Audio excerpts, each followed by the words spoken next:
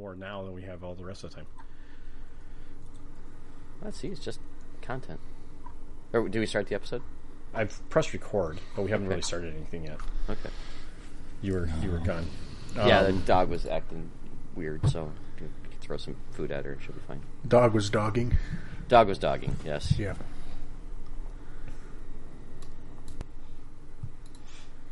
Yeah, he's got the best bases. Those bases are freaking awesome. So his bases do kick ass. All right, do you want to start a podcast? Sure, if we have to. All right. If we have to. We got all dressed up. Going to pack a fight. What? You're wearing pants? I'm not wearing pants. Yeah, I'm down in the basement. It's 65 degrees down here. Hey, sorry, I'm gonna tangent before we start.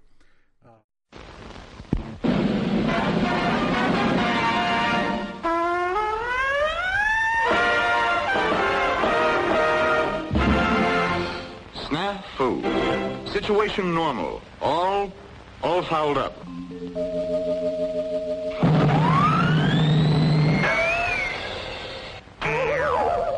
This is Snafu.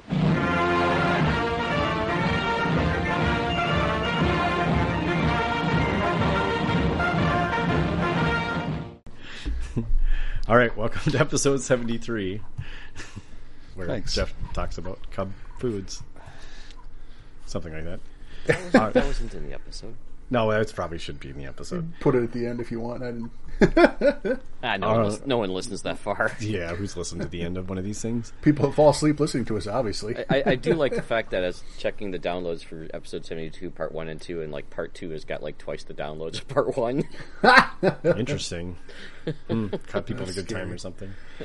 Hey, I have a suggestion, Pat. One of these episodes, at the end of it, you should just put some audio from World Series of Poker. So, like, nostalgia for people that fell asleep in the early 2000s. You wake up on ESPN, still got like World Series of Poker at like 4 a.m. That was me, dude. That was me. Totally did that. I did that all the time. I would watch. What was it? I would Cheers. Was Cheers? I'd fall asleep during Cheers. I don't remember what happens after that. Tonight Show usually. Is it Tonight Show? Yeah, it was usually Tonight Show. You're right. I think it's right. Yeah. And then Instant tangent. Look at that. Yeah, That was awesome. Yeah. We haven't even started yet. I'll just restart this We're shit. amazing. Oh no, you started. Oh, okay, all right, okay, all right. Well, welcome to episode 73, Tangent Town. Let's talk about hobby. Is that like Lazy Town? Well, Lazy Town. We've been Lazy Town for a while now. We have. We just kind of sending that check in all day long. Have you ever painted an entire bolt action army in a week? Would you like to? Tournament organizers hate it when you do this one thing. Wow, we can do all sorts of clickbaity shit. All right. Everyone say hi. This list won 4 tournaments. Yeah, it's now a net list. See what Dale did for hobby this week. Number 4 will surprise you. And then you never find number 4. It's not in there. That's just, there is no number. Or it crashes. We just stop the podcast right then and there. All right. Say hi, Dale. Hey, guys. Say hi, Pat. Hey. Say hello, Jeff. Hello, Jeff. Yeah, okay. So literal. It's great. I love it. All right, let's talk about some hobby stuff.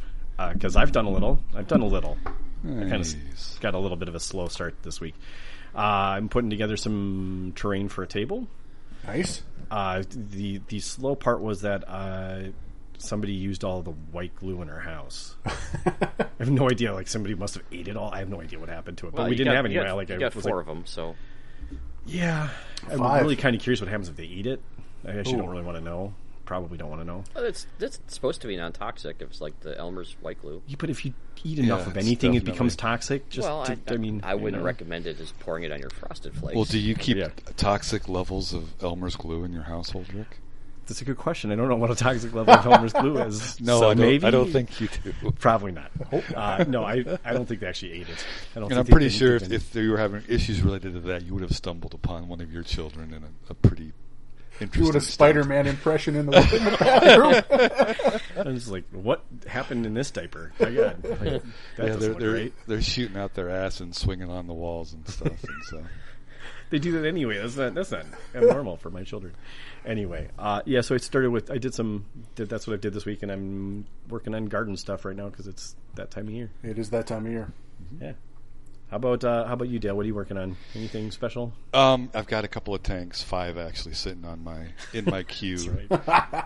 They're next in the queue. I finished up my captains for my board game, and I'm halfway through the first faction that I want to finish painting. So I'm hoping to finish it this weekend, which means I'll probably bump the tanks up, at least the 2 that I need for the event coming up. Yeah, we'll talk I'll about that get in a those minute. done. So, but that means I have to go down into my hobby basement and find my German tank paints, and hopefully they're still able to get through my airbrush, but we'll see what happens. Well, someone on our Discord talked about the Yep, I saw that. the sawzall or the jigsaw with a clamp in it. Yeah, I've got Jesus, I've got a don't do that, little please. test tube centrifuge. Yeah, that, I've got one of those that too. I Yeah. use for my paints. I can't remember what they call them. Yes, it's just you push down on it and it vibrates, it spins it around real tight, right? Yeah. Is that the one you got? Yeah, when I'm really bored, I'll sit on it, but I haven't had to do that in a long time. I don't know if mine is finicky. Mine is really finicky about like what I can, like how I put the bottles onto it. Like sometimes it doesn't want to spin. Oh, I them. thought you were going a hard left on that one. No, I was ignoring. I was just going right past what It's Dale called said. a mini vortex mixer. Yeah, it's a vortex mixer. That's Yeah, what it's it like is. $75 or something like that. So Yeah, they're fantastic. Yeah. I was just say I found them even cheaper. Yeah, I on think I got Amazon mine and on stuff. sale or something for like $45. Like Prime Days are coming up. It might be in Prime Days if you want a vortex. That I might actually look at that because I'm sick of having to Shake the ever feverishly loving shit shake. out of stuff. Well, so this other technique, and I've seen people do this, is so you take the blade out of a jigsaw, and you know what kind of clamps I'm talking about. It's like it's got a long bar on it, and then it has like a sliding clamp, Like a furniture clamp. maybe. Yeah, it's pretty common clamp. Yep. but Yeah, it has a I long, have like skinny this. bar. Yep. So you stick that in the where the blade goes, and then you Yep. tighten it all up, and then you clamp on. You just clamp a bottle of paint inside the clamp. Jesus, really redneck And then you solution. just and then you just give it a good pull on the trigger, and it shakes the living crap out of your paints. Well, yeah. I mean, right? I mean, You're the talking like a idea is great. reciprocating I'm saw, yeah. sure. I very apprehensively tell people to not probably play with power tools that way, but Check you the do you. manufacturer's intent. yeah, that voids your warranty for sure. Yeah. But just We're don't the reason they have launch. to put warning labels on things. Yeah, yeah, you're gonna launch a freaking paint bottle across your room at one point, and then that's on you, man. Like that's.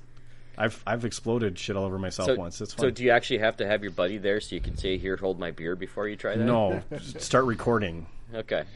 Yeah, that's what it is now. Here, push record on this. Yeah. My TikTok. Dude, you get it? Yeah, that's the thing you ask first. It's not, are you okay, or do I need to call Yeah, an it's- ambulance? Well, it's yeah, like, the cameraman's did always, you I get it? got it.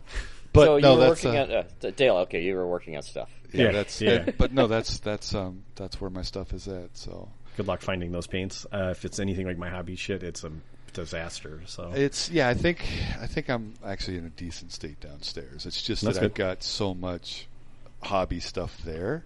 I just Yeah. have to figure out which bin is for this stuff. dude, I'm serious. I'm debating trying to put together a get rid of hobby garage sale. Get rid of all sorts Or of a crap that I swap. don't need. Yeah, sure. Like whatever you want to call it. They just Flea had market. one. They just had one in Little Canada. I saw it in the Frozen North group. So Why didn't you say anything? because I would've just dumped a bunch saw of it shit like there. Oh, when we were fine. tangenting earlier. So When you're looking at Steam games, like trying to figure out what your next game is. All right. So anything else? no, that's Okay. All right. that's So where that I'm was a at. good long tangent there. So Pat, what are you working on these days? So I did take out my Americans again, and then some, the old wounds crept back in, and I set them back down. I was going to finish them up that were originally slated for the WTC before things. I'm like, you know what? Let's stop with the miniatures and let's do some terrain. I got the board that I'm working on for Operation Snafu, which is the Great Escape board. I had ordered and put together for the buildings and the fences and some of the towers, and I kind of laid everything out on the table, and then realized the other buildings I needed to order, so I ordered another $200 worth of Sarissa crap. I mean, sorry, it's not crap, it's good, but this board's already at like $400, and it's not even put together yet. So They do a gonna lot look with that sweet. crap. It's still crap. If it's a fucking MDF board, but they do a lot with what they got. After your third, fourth, fifth board, everything that keeps coming for the next ones doesn't turn into crap. It's just more crap. Yeah.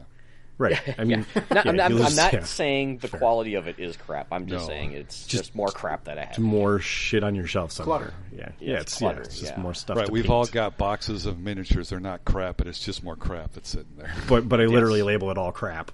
Like, Yes. it's hobby crap. Okay, great. So I got some more crap, and now I should have enough crap to get this board mostly done and then I'll have to do some woods and stuff like that just to help flush it out and get some roads in there. Just make sure you don't Amber Heard the table. Wow. It's all that crap. Right, sure. It was the cat, dude. So, yeah. Dog. It was a dog. Sorry. I'm excited to see the table. I am too. It's and I did actually. So I think I mentioned last time that I got their barbed wire fence kits, which they have. You can download a PDF, which will print out on like overhead projector sheets. Oh yeah, you were talking about that, yeah. Yeah, and so when I did order it this time, I made sure I got those in there, and I was able to download them, which is nice. It had some trouble when I was trying to download them. Have for you free. found projector Do sheet you have paper somewhere? Do you have an overhead projector, Pat? No, but You don't need Amazon the still projector. sells the sheets because other people in the world still use overhead projectors for things. Jesus Christ! I just had a vision of like Indiana Jones in some old temple grabbing an overhead projector instead of that little gold statue. It belongs in a museum. So do you. Yeah, so I printed them out, and I think it'll work. I'll give it a try. I did a couple tests, glued them in place, and then went, wait, I should probably paint these before I glue these in place. Yep. Okay, so. But fortunately, it was a piece that I didn't need to use for the table, so. And proof of concept, and now I got most of those put together. I think I still have two guard towers to put together and paint, so. It's getting close. I figure maybe end of July-ish, depending on how motivated I stay. Nice. So, That's plenty of time. yeah. Okay. Sweet. Jeff, how about you? What are you working on these days? So I don't remember on the last hobby update if I already had that Hurtgen Forest Kickstarter yet or not. I think you had backed it, but I don't think. Yeah, I think you had it yet. Yeah, You haven't okay. backed Yeah, I don't think it. you'd gotten any of the stuff Okay, yet. so the first phase of that came out, Yes. which is all the stuff that was initially like proposed in the Kickstarter, none of the stretch goals or whatever, and that's perfectly fine because you want them to take their time. So anyway, that came out, and I fired up the 3D printer and I printed 60 infantry out of that, Jeez. and then I That's right. painted 30 of them. Nice. So I got Damn. a new American Army done. Printed a couple tanks for some of the guys in the club. Printed myself a Chaffee. Did a resin turret on it because I wanted to see if I could, and it worked out really well. Nice. And Chaffee's hunted. such a good tank. It is. It really is. Went through and hunted through the Dewey Cat selection on Wargaming 3D and printed a few of the artillery pieces he designed.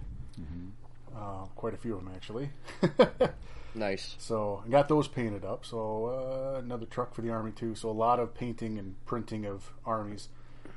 And then looked at a calendar and started having a panic attack about getting the 2 tables I have to get done for Snafu. So 146 days as we record. yeah, well, one of them's all printed. I just got to paint it. The other one I need to print, and it's about 30 days of print time. So, Whoa. well, I mean, it's a lot of buildings, and Are you doing the resin printer on those, or is that the buildings are still the MDF? that's going to be FDM printing for the FDM. buildings. There you go. Right letters, wrong position. Yeah, I knew what you meant. Just because some of the smaller stuff I think I might try to do on the resin printer just to speed things up. Having Okay. 2 printers running is much faster than 1 printer. One would argue almost twice as fast. Almost twice as fast, yeah. Yeah.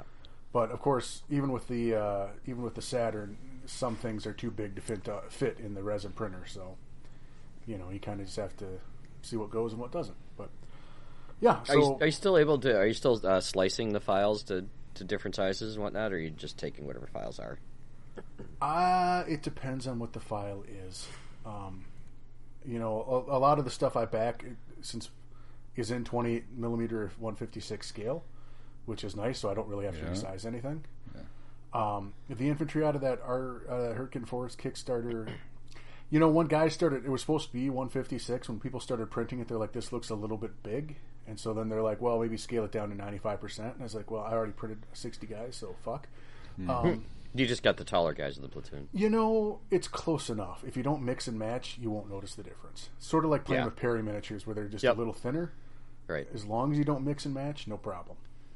So, and they look really nice. So I'm pretty happy with them as far as 3D printing. So yeah, so a shitload of hobby printing and painting. And God, I gotta get my printer going, but I just can't find anything. I did run my printer a month, within the last month, but nothing for bolt action. I decided to finally catch up some of the old game pieces I had promised and some components to upgrade. So Yep. So yeah, well, I've been printing knickknacks for my nephews and nieces on it, and a phone holder for the car for my wife, and odds and ends like that. So I need to get it back, and a couple tanks for the guys. But I have 8 spools of filament here ready to go for this next project. So wow. Well, you don't want to like run out and then not be able to get your filament. I would agree with that. So best to be prepared ahead of time. Which reminds me, I should probably order at least another spool just in case I get crazy and find something I need to print.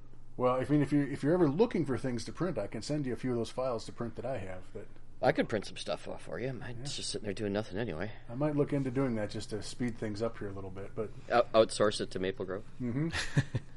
Surprised you don't have like 6 more printers already, Jeff. If you get those printers printers. Right? If I were going to do it as a job or even a side business, I would absolutely get a couple more and print farm stuff. But when you're just soloing it for hobby stuff, at a certain point, I mean, you guys got tubs of unpainted miniatures. I got tubs of unpainted shit I printed on that printer. And like some of it I toss because it's like if this print didn't come out right, you're like, okay, this is junk now, and it's like you feel bad wasting anything, but some stuff is crap. That's 40 cents. Sure. Yeah, don't worry. It just ends up in an ocean somewhere. That's why I hate. Yeah, no big deal. Adding garbage. I hate adding garbage like just that. burn it, Jeff. Then it's fine. There we go. Yeah. Well, PLAs they say is theoretically biodegradable, although I don't really think it is. Jesus, what's the time frame on that? I don't know. Something between a banana and plutonium. I'm not quite sure. You look at a banana wrong, it disintegrates. I mean, sure, if you give anything enough time, it's going to biodegrade, right? Yeah, exactly. I think they're waiting for some plastic-eating microbe to be developed before that really becomes biodegradable. We're not that far away, but I'm worried what happens if that gets out in the wild. Well, it eats That's all what scares the plastic. shit out of me. Yeah, it eats all the plastic. All That's the the problem. Right? We don't have any plastic left. Cars are just falling apart. It's going to be something like that wrecks civilization. Obviously. Yeah, for sure. That's why I'm building everything out of wood and brick, and I'm one of the 3 little piggies. My biggest concern outside of actual real crises that we're experiencing is that Google engineer who spoke out and said that one of their sentient one AI? of their algorithm had become Yeah. sentient. I'm just like, you absolute moron. Did you? Yeah. Did you read the? Well, no, because I do software and coding and all the rest of that shit, and I've Right. sat and thought quite a bit about that whole quote unquote problem, and it's just like no. it actually gets scarier when you read this transcript, though. Well, I mean, it's Like, I would like to stay in a good mood if we could. I mean, That's the positive, cheerful, upbeat stuff. Let's talk about WTC again. It's not connected to the defense grid, so we'll be fine. no, yeah, it's not. Yeah, it's not playing war games or anything Not yet. Skynet. Like Yeah. Yeah. Yeah. nuclear war. Right, exactly. Yeah, it's not doing. I any mean, of that all shit of yet. that. It's all instructions. That's all it is. So I would presume that it is probably all instructions. It's getting it's kind of scary 100% all instructions. So there's no way that code can generate other code that it isn't explicitly instructed to do so. So, anyways, Okay, All right. Well, we'll know when a Terminator comes back. we can have another podcast about crazy tech shit. yeah, I just hope. and we could talk shit about stuff we don't understand. Yeah, I mean, we don't understand it well enough, but yeah, kind of crazy stuff. Isn't there. that like 90% of podcasts? Yes, not well researched. Yeah, I feel like it's one great big sigh. Everyone lets out a sigh because we all realize that we're all just as not stupid, but uninformed as everyone else. Yeah, Sure. Yeah. It's like And a there's the collective other group person- hug. And there's the other percent of people that are panicking now because they've just realized that they think Skynet exists. Just saying, like we might do. Don't panic, anyone. Just find your towel and you'll be fine. I was just going to say. I always need to know where your towel is. Yeah. That's a Good. really All good right. reference. I get some nerd cred event a little bit. We don't have enough of. We gotta start working in more of that. Okay, well, I got one tonight. I got the scoreboard for the first one. Nope. All right. We've done hobby. We all actually did some stuff. This is well done, you guys. Yeah. Hey. I'm a little bit frightened of Dale's all sorts of tinky thing, but we'll. I'm excited to see what. Rick, let me know if you need some glue. I got glue. I went to the store and got glue, Okay. guys. I've got all the glue I could possibly need. Now, did you buy like Until- the little? Did you buy the little pack? Hey, my kid's going back to elementary school size. Or did you buy like the giant gallon jug? They sell at I Lowe's? like using the smaller ones because I got small hands, so it's just kind of nice to not have the giant bottle and like the risk of what happens if that little bottle gets out into the wild versus a giant bottle of glue is like, I'll take Yeah. my chances. I buy 3 little ones and hide 2 of them, versus having the giant bottle of the gallon size Yep. bottle of glue end up on the floor or some shit like that because that's what would happen. I It's went to inevitable. I went to get some more of the Loctite gel, which I usually use for my plastic miniatures. Yeah, and whatnot. That doubled in price all of a sudden. Yep. Yeah, just It was welcome. like $10 a bottle. I'm like, are you kidding me? This Where is did- like just like $4. Where did you go? Michael's, which is usually where Well, I buy it, where it's yeah. usually dirt cheap. You might I'm be able to hoping get it's it. just on the wrong peg. You might be able to get a little better from Home Depot. So. Yeah, I was gonna that's, say Home that's Depot. that's my second go-to. My go-to was Target actually, and it was I don't know what I haven't bought a bottle for a little bit because I usually buy 2 or 3 at a time. Yeah. It was all sold out at my local Target, but I invested heavily about 8 months ago and bought like 6 packs of it. So Yeah, and I found that as long as you don't crack them, like you don't, it's fine. Yep. It's fine. It lasts forever. Once but you as soon crack as them, they're yeah. good for like, what do you think? Like a month, maybe. Month, maybe. yeah. Oh, if yeah. you're lucky. Anything longer, and Yeah. it's a goo. and it Depends how doesn't much you use stick and how many shit. times you want to Yeah. cut the tip back Yep. down to Yep. get the glue out. It's a Yeah. brisk. If you're cracking a new one, you want to make sure that you've got a couple of boxes of miniatures put together. Yep. Yeah, you want Exactly. you want to do it all, or just expect to have to get a new one. I also finally started taking them apart. Did you not know that? Have you taken them apart when you're done? Because there's like still 15 to 20% of the glue left in the bottle. I didn't know that. Yeah, so if you take the plastic piece off, there's a shit ton of glue still in it. It Well, feels very that's- wasteful. For me, that's a recipe for real issues. So Tail's going to come in Thursday. He's just got 3 parts of the bottle glued to his hand. Maybe put the cap part of back it's on on my face. And the Craggle. Here we go. Amazon's got a 6-pack for $17. That There is you go. a steal. Yeah. There you That's go. good. That's significantly better than whatever Michaels is trying to do right now. Yes. I also like also for the metal models. Again, those I like using the professional liquid. Oh, interesting. I like using those for the metal models. I use the living shit out of the gel, and I just use a shit ton of accelerator. It's great. I was just gonna say that. giving I myself use- Gel chances. just hasn't worked well. I use a little bit of sticky tack, and Okay. and then Yes. whatever adhesive. Yep. So for my That sticky metal tack works minis. good because it holds it good, and then like when it mixes with the whatever adhesive you're using, it makes a really good hard bond. Yeah. I just Love a hard weld bond. that. I just weld that shit together with with the accelerator. So it just makes that shit super hot. It's great. It's fun. All right. This one caught me for a loop. I don't know if you guys if we've gotten an official answer on it yet, but we had a rules question come up on Discord that I don't think has. I don't know if it has a great answer yet. Discord?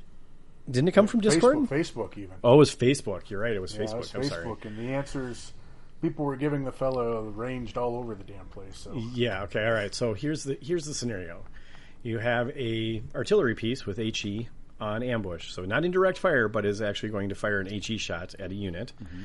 The way ambush rules are written or are read allows you to stop a unit at any time during their movement to shoot at them.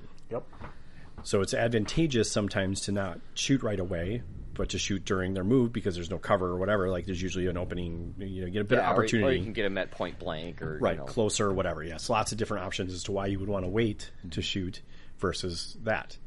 However, with HE, you have a template, and there's no as far as I know, Pat, you correct me if I'm wrong. There's no rules in the book that tell you how these two things interact. No. Like, how do you move a unit? Like, how do you place a template?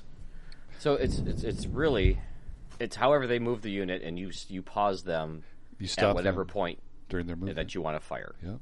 And so, however they're moving the unit, and honestly, what I don't like about this is, if it's a friendly game, it's really easy to abstract it. But I understand when you're in high pressure tournament games that you want to get it exactly right. Like, advantageous to you. It is really slows things down if you're like, okay, You basically next inch, do a okay, stop the next motion. inch. Yeah. Yeah, like a claymation thing. Yep. Yep. Right. Like, move that unit, because that's the thing. And also in a tournament play, the optimal thing is going to be, all right, I'll conga line my shit out. Yep. Yes. You know, it's never going to be anything more than 1 or 2 models, maybe 3 models. And if they're doing that, I think they're probably not getting all their models where they want to be in the next stage anyway. You know, if you're looking at getting, you want half your units to be manning an obstacle so they can fire over it without taking the penalty. You know, if they're doing the conga line, they're probably not going to have the full movement to do that. Yep. So, but it's you just stop them and they move however they want to. I really wish there's more of an abstraction to it, just because it is probably the slowest point in a game. Right. So what would the recommendation be moving forward if they were to...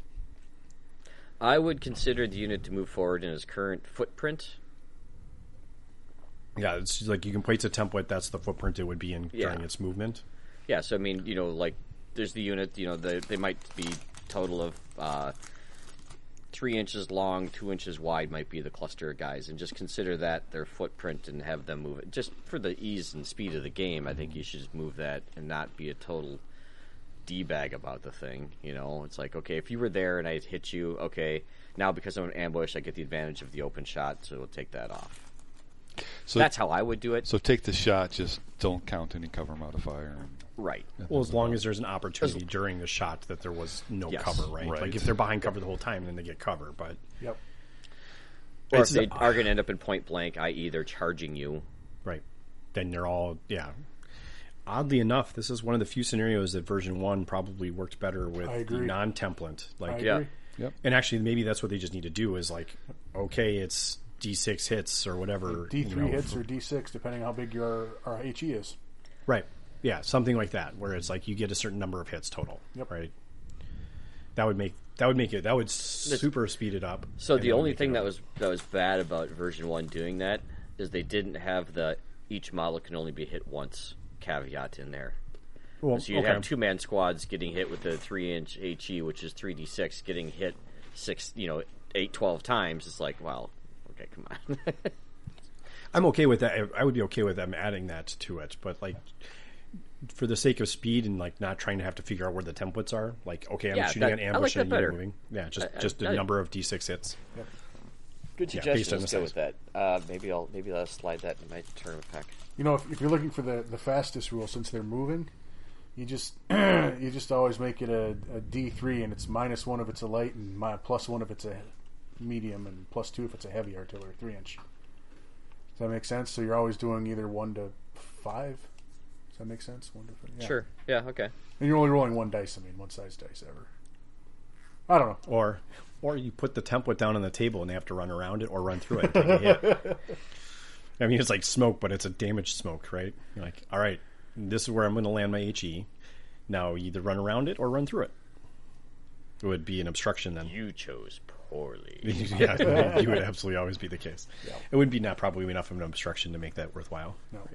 But something with a randomized number, I think, is the way to go. Some Yeah. form of that is the way to go for that. Right, because it's not punishing either side and it's not making anyone feel gamey or anything else. And It's it just doesn't slow everything way the hell down. yeah, especially since nobody, apparently this is not really in the books, so it'd be really hard to find. Yep. Yeah, and It's not. people say this is a corner case, but I actually could see this happening quite often, particularly if you were, ever playing on WTC style boards that have lots of open terrain like that. You just like can shoot anywhere. Right. Yeah, and I mean in most cases, right? There people are probably it probably is a little more fringe because people have maybe saved their HE shots for vehicles, where the template doesn't matter then, right? It's not used typically all big ass models and big ass units, but I could definitely see this happening more frequently than. Yeah. Like, I'm surprised it's taken this long for someone to ask us about this. Yeah. I Yeah, well, agree. keep in mind, it also has to be a direct fire because you can't. Right. No indirect. Yeah. You can't Yeah. ambush indirect. Yeah. Yeah. That's why I say it's a WTC table thing where there's all that fucking open terrain.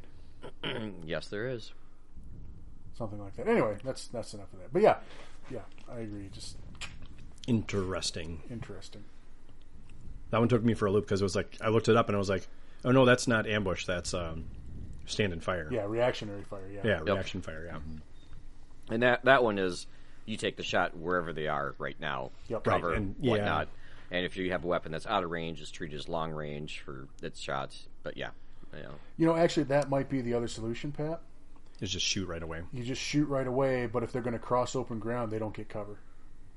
Like you said, the original footprint thing. Right. Sure. Yep. You just place the tempo right away. Yep. And then it's wherever on the line that would have been. It's Yep. like that's your footprint. So I think either of those could work. yeah. Anything would be better than nothing.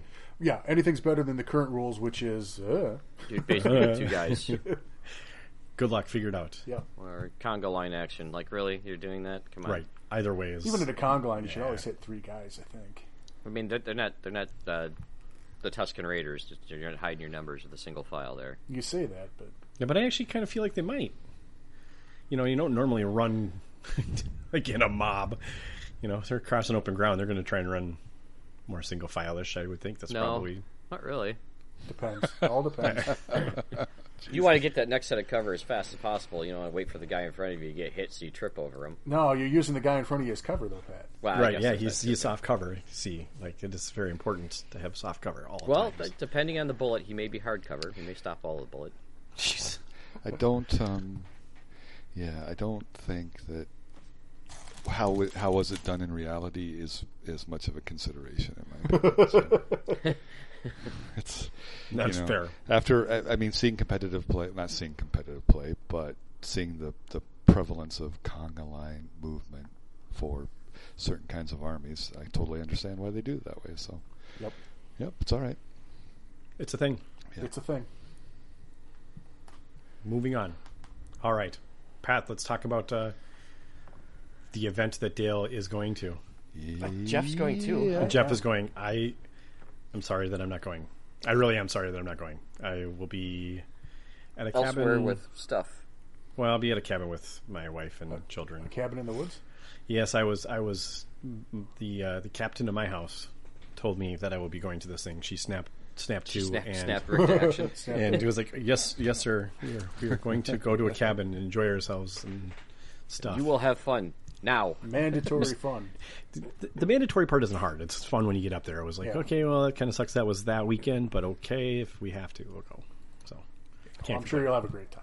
Well, in I will addition too, to so Rick's yeah. spot being open, there are still a few other spots that are open for this. There you go. See, If you're local, it is July 23rd. If you're not local, sounds it's still July 23rd.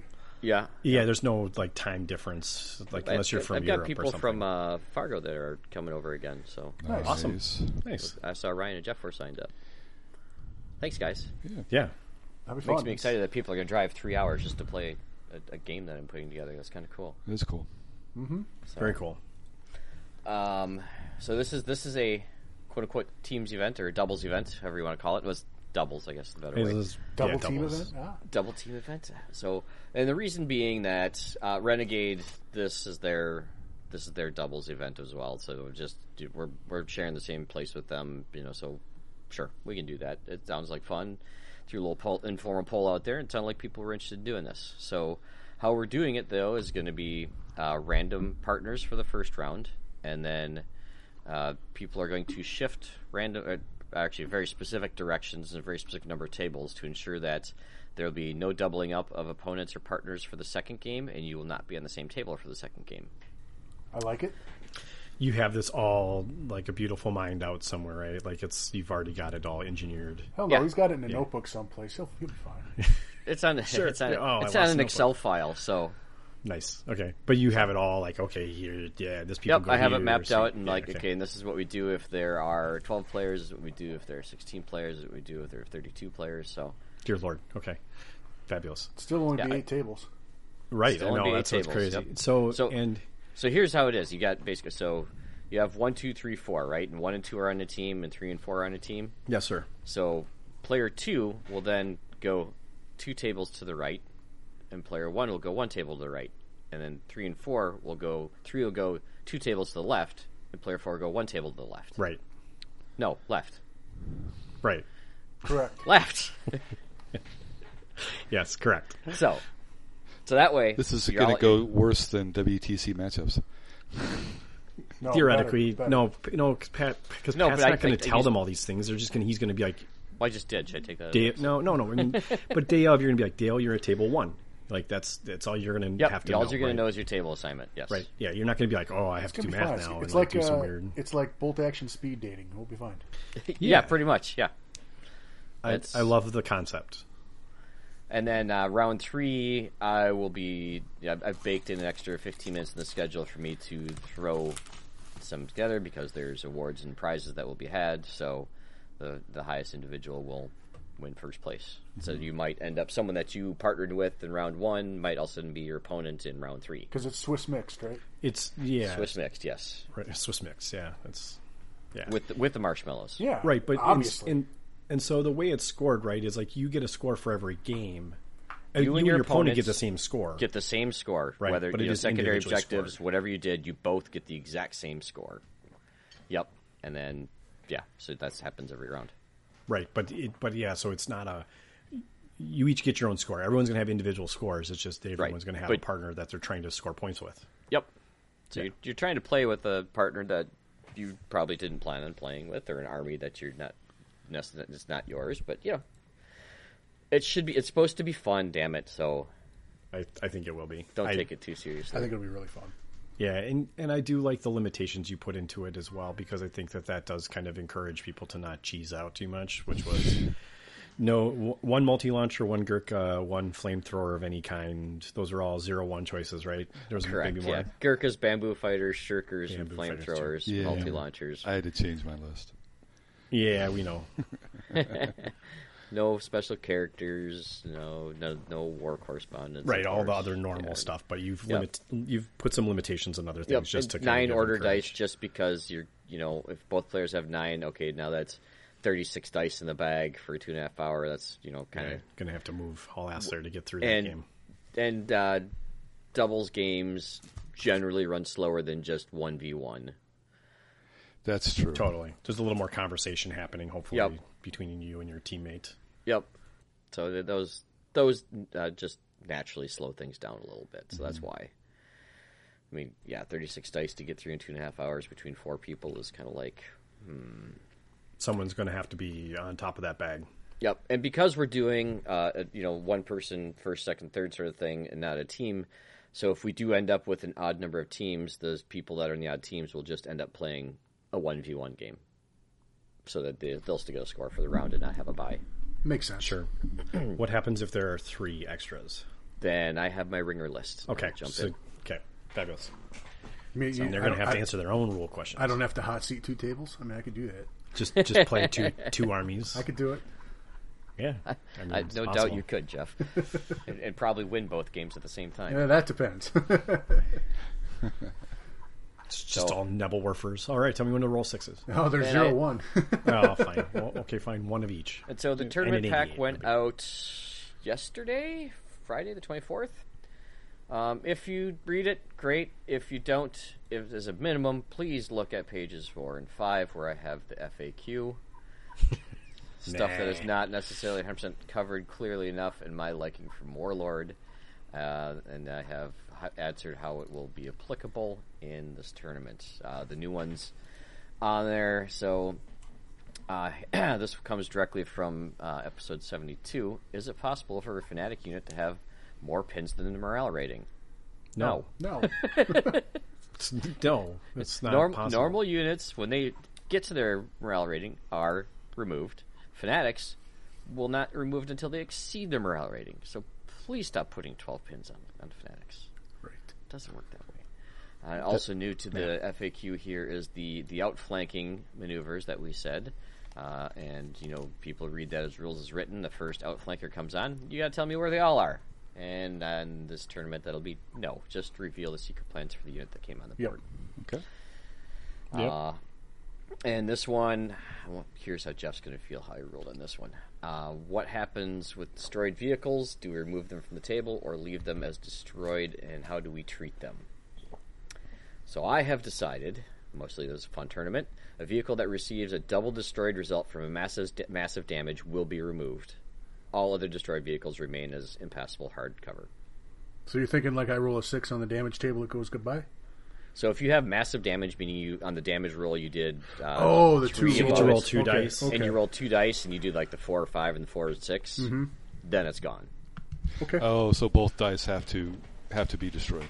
Yep. You have to blow that. You got to shit kill up. the hell out of it, and then it goes, well, So I it- like that. Yeah. I don't dislike it. I like the flavor of it. My biggest concern is people are like, huh?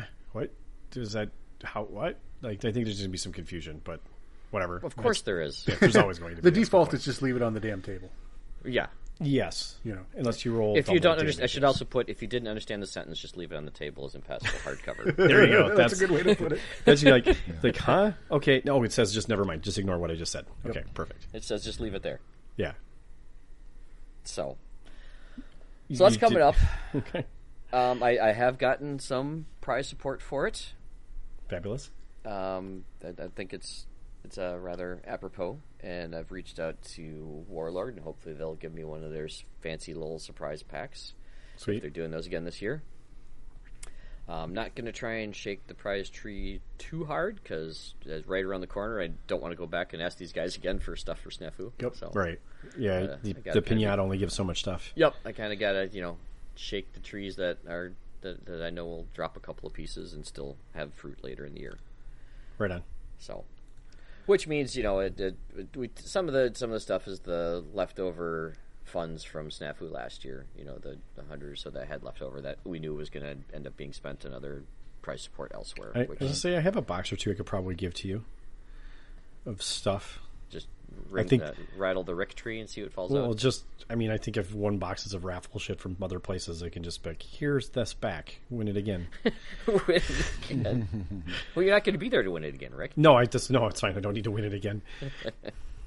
I got plenty of stuff to work on that I don't need more. Like I think I have a box. You of trying them to say it's sitting going to be like there. that box of Dreadfleet that got passed around through 4 tournaments? Oh God, that thing. The thing still exists somewhere. That thing is being handed around somewhere still. Yeah.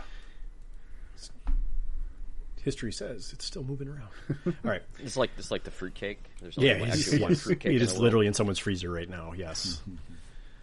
Copy of Dreadfleet. That game was so. I'm surprised that we don't still see it. Like stores had like hundreds of copies of that shit, and it was just sitting on the shelf. There's a landfill somewhere that's filled with Dreadfleet boxes in the cellophane. It's like New Jersey's just all Dreadfleet. Wasn't it just like awful? I never got to play it. Nobody. Every review tanked the living crap out of it, so it was really hard to be like, yeah, I should buy this $150 game full of weird plastic shit and play it. It suffered from being the first Warhammer Fantasy ship combat game that came after Man of War, and wasn't even remotely like Man of War. What people wanted was the second edition of Man of War. Right? They wanted a new edition of Man of War. Yep. And that was not what that was not not what they got. Yeah, that was it kind of fell on. The fans didn't like it, and it was very expensive. From what I remember, it was not a cheap box. Mm-hmm. Had a ton of components and shit in it, like cool. Like the miniatures look cool. Mm-hmm. I don't know, tangent the shit out of it. That's kind of what we do. Yeah, speaking of really tangenting, I actually went and looked up transparency paper on Amazon. Yeah. That shit all belongs in a museum too. Like every package looks like it's from like the 1980s. Like it's like, oh my god, it's still the old shit that they still had from back then. They probably made thousands of extras back then and just selling it now. That sounds about right. Yeah, I guess my other option is I could pick up tons of spools of barbed wire and just run them through the fences too, but that sounds like it'd be kind of a pain in the butt as well. you just have to file down the ends. No, you can buy the little barbed wire miniature stuff. Oh, sure, yeah. I thought you meant real barbed wire. I'm like, well, be careful with that. Everybody, like here's your prize and a tetanus shot. Yeah. No, we'll just stick with the miniatures stuff. Yeah, That'll be okay. Yeah, nobody needs to get that day of. Everyone needs to have given you that their tetanus is up to date before. Yeah, wait, let me see. We're going to need to and sign this, please. What's that? Oh, that's just your release. That's your medical release in case for playing on this table. One of our friends was talking about a 40K tournament where somebody had like a spiky ass table that got like literally would stab you if you got near it. Yeah. I can't remember where that was. Yeah, I was like, no thanks, I'll pass on that. That sounds like 40K. It's very 40K, but all right. That I'm really sad that I'm not going to be there. I kind of helped push you in a direction, Pat, and I was like, and then I'm not going to be there. I think that's called irony, is what that is. Probably because I was like, I'm shaping the event that I would want to go to, where I have random partners that like I get to know new people, maybe, hopefully, maybe a few. You get to play with people, that you oftentimes probably play against, like, yeah, and all of a sudden, hey, cool. Yeah. Instead of get my butt kicked by Dale, I get to be on his team. That sounds like fun. Mm-hmm. Well, and I think what it also does is, like, I've seen enough team tournament lists, and you're like, okay, people synergize the living shit out of them, right? You can make two lists like work very well together depending on what you want to do. Like, you can you can tool the crap out of it, and then you get two people that are like, I'm here to have fun, and it's a very different experience overall. So not being able to know who your teammate is eliminate some of that, so you got to kind of bring a little bit more balance. Yep. I think that's beneficial. Yep. I think it just protects those newer players a little bit. Yeah. So I mean, if everyone wants to go cutthroat, then it's a different thing. And then you'd have paired teams. And I mean, we could run a tournament like that some other time. Right. You could do a hard doubles. I just spent a year training for high competitive. I thought this would be a nice. This feels very casual. Everyone's on the same page. Everyone Hopefully knows they're going to to have new players too. Yep. Yeah, and I hope for that my sake at least a little bit that people enjoy it, because I kind of push you this way, and I feel bad that I maybe did, since I'm not going to be there. So gripes can be sent to Rick. Yeah. You can definitely complain on Facebook if it doesn't work out, but I think it will. I think you're going to get the type of players that want to have fun. I agree. You might lose some competitive players that are there to this is a different experience. I'll be playing competitively, but I'm not bringing the list that I wanted to. So, yeah, I just realized I had to reject my own ringer list because I had two squads of shirkers in it. Oh, okay, yeah, because the shirkers are limited too. That's right. Yeah. If in doubt, read the player pack because it tells you all this shit. Right. That's such a novice concept. Right. The next episode. Oh no, sorry. By the time we record again, I think this tournament will be done. Yeah, most likely. Yeah. Theoretically, it depends. It's January or January. January. I'll be ready in January again. I'll be able to record in January again. No, July's shaping up to be a wicked month. So well, summer always is. That's why I tried to grab you guys as early as I could before the fourth hit, and everyone got scattered to the vacation. 7 4 wins. Yeah. Getting close already. I think you got the one weekend. Yep. Sweet. All right. Let's soup to nuts indirect fire then. Shall we? Nuts. Soup. Beer nuts. Beer nut soup. What? That's not a thing. I hope not. Now get the deer nuts. They're cheaper. Beer soup is a thing. No, deer nuts. They're cheaper. They're under $1. Deer nuts. Yes. Oh my God. Wow. I'll pass. Hard pass. All right. Let's talk about this. Let's talk about indirect fire, because everyone has fun with it. And everyone uses the shit out of it, I guess. A little bit, right? Everyone's almost always got a mortar. I think probably the medium mortar, the spotter, is like the universal language for all armies. It explains why I don't speak the universal language. Is that because you run the heavies? Yeah, I mean, it depends on the army, but yes, I like heavies, because when they land, holy shit! Okay, well let's start with the weapons that have indirect fire to them. We mentioned the mortar, of course. Yes, sir. There's the 3 flavors of those. 3 flavors of mortar. No, well, there's 4 if you count the spigot mortar. I'm just throwing that in there. Why would you bring that up again? Because that thing's a meme. Because it's hilarious. Because it's freaking stupid. Good? Yeah, I know. Stupid good, yeah, we know. Yeah. So I was actually reading one of the Wikipedia entries on it. There's only like 50 of them. So that's about the same number of Pumas. Yeah, I mean, that's about half of the other shit that's out there in this. What, 10 times more than there were Whirlwinds? Or Kugelblitzes. Kugelblitzes, yeah. Kugelblitzes. Okay, all right, so there's that, but yeah. But I guess that it was not known for its accuracy, but it was known for its causing terror, so. Seems accurate. No, inaccurate. Just a lot. Inaccurate. Yeah, well, yes, inaccurate, but seems Right. historically relevant. Like, there we go. Whatever. I would imagine it would cause tear. Yes. All right, so we included the spigot mortar. Yeah, it's its own thing. Yeah, but yes, it's its own thing. And then you've also got the howitzers. The varieties of those. Yep. And then you've also got some of the, was it the grenade launchers that they added, like Battle of the Bulge book? Oh, the rifle grenades? Rifle grenades, thank you, yeah. Well, it didn't. I mean, Those existed for the French from the beginning. So. Yeah, I was gonna say the French had them. French had them from the beginning. and there was an engineer squad in Germans that have it French too. had them before they were cool. Hipsters. Yeah, French. Cutting edge fashion. French were very cool. French like were that. very avant-garde with the rifle grenades. So, and if people don't know how they work, you shouldn't be using them. Also How true. indirect work? No, rifle grenades. Oh yeah, I don't know how to use those. I would never bring them. Are They're they not like cheap. They're like a 6 to 18 or something goofy like that for range. Short range light Yes. mortar. Essentially a light mortar. Yeah, it's a shorter range light mortar. shorter range. Yeah. Yes. And it can move and shoot and one shit. Yeah. Nothing else. Yeah. Well, and so, if they're in a squad, they can fire at a different target than the rest of the rifles are shooting at too. So, Because or is that just one shot? I thought that was just one shot. We'll post. Well, we don't know the answer to that right now. We're not gonna. Maybe we'll look it up in a second. I do, but I had to switch computers, and this one does not have my rule book on it, or else I'll look it up in the break, and we'll get back to you on that. There you go. I'll have to pop out to my Dropbox. All right. Well, isn't Warlord having a 50% off digital book sale? Can you just buy them and put them on your new computer? Just Buy buy them the all. book Again. right now, Jeez, yeah. yeah. Come on. Buy it again. Again and again and again. Just keep buying. I have them in my Dropbox. So I'll just go grab it. All right, you guys move on to the next one, and I'll all right. circle back for you. I mean, I think that. Do we count Nebelwerfers or multi-launchers in the weapons slot?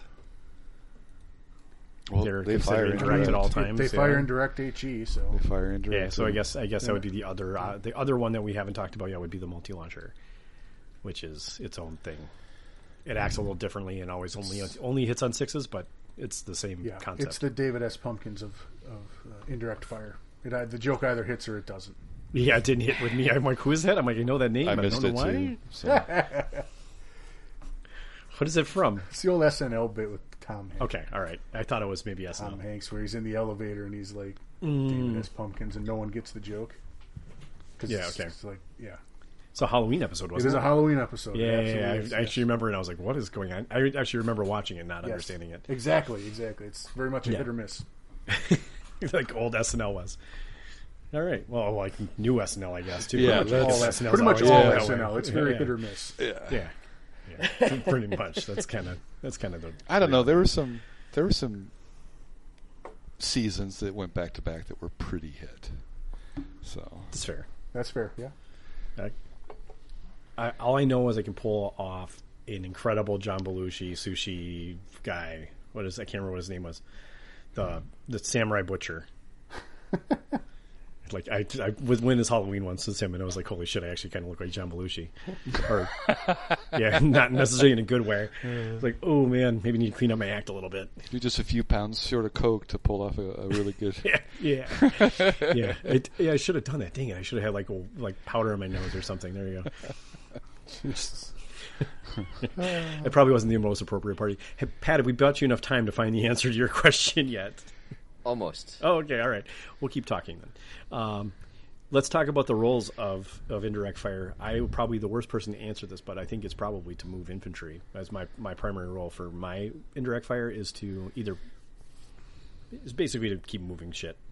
Any kind of indirect fire that ranges in absolutely is to make things move or punish things that are sitting on an objective or in some form of cover, Or punish something that can't move. or punish something that can't move. Or exactly. very good at that's also a very good use for it. Yep. Counter battery and artillery. Exactly. Yeah, it's like Yep. your medium mortar hitting a bigger piece of artillery sucks for them. The lesser known medium mortar wars. Yes. The medium mortar wars. Well, we of had the sniper 1945. wars. When you want to be a veteran for that. Now you have Well, your medium mortar ideally, you've wars. won the sniper war, and then your sniper can take out the mortar. So. Yeah. Yes. That usually is the answer to that problem. Yeah. But they can't do so much to a howitzer, though. Depends Just upon saying. how the Yes. infantry is lined up around it. Well, the sniper can certainly pick guys off the howitzer. Oh, and put the pins on. sniper you're talking about, yeah. Yeah, you can't. The sniper can. Yes. Another attempt with landing on an artillery piece sucks. Yeah. But you can't sniper it off at least. You can't. Yeah. That's the nice. Yeah. That's the difference between having a mortar and howitzers. Right. Right. Howitzers are artillery pieces and can't be one-shotted off with a sniper, which is nice. Only with other heavy weapons, Right. which fucking blows when it happens, but it happens. That's why I take that AT rifle. Yep. On a Bren Just so you carrier. can- That's because you can pop an artillery piece. Yep. If you roll lucky. Yeah, if you roll 4 6s in a row, do it all day. Only 4 6s in a row. Yep.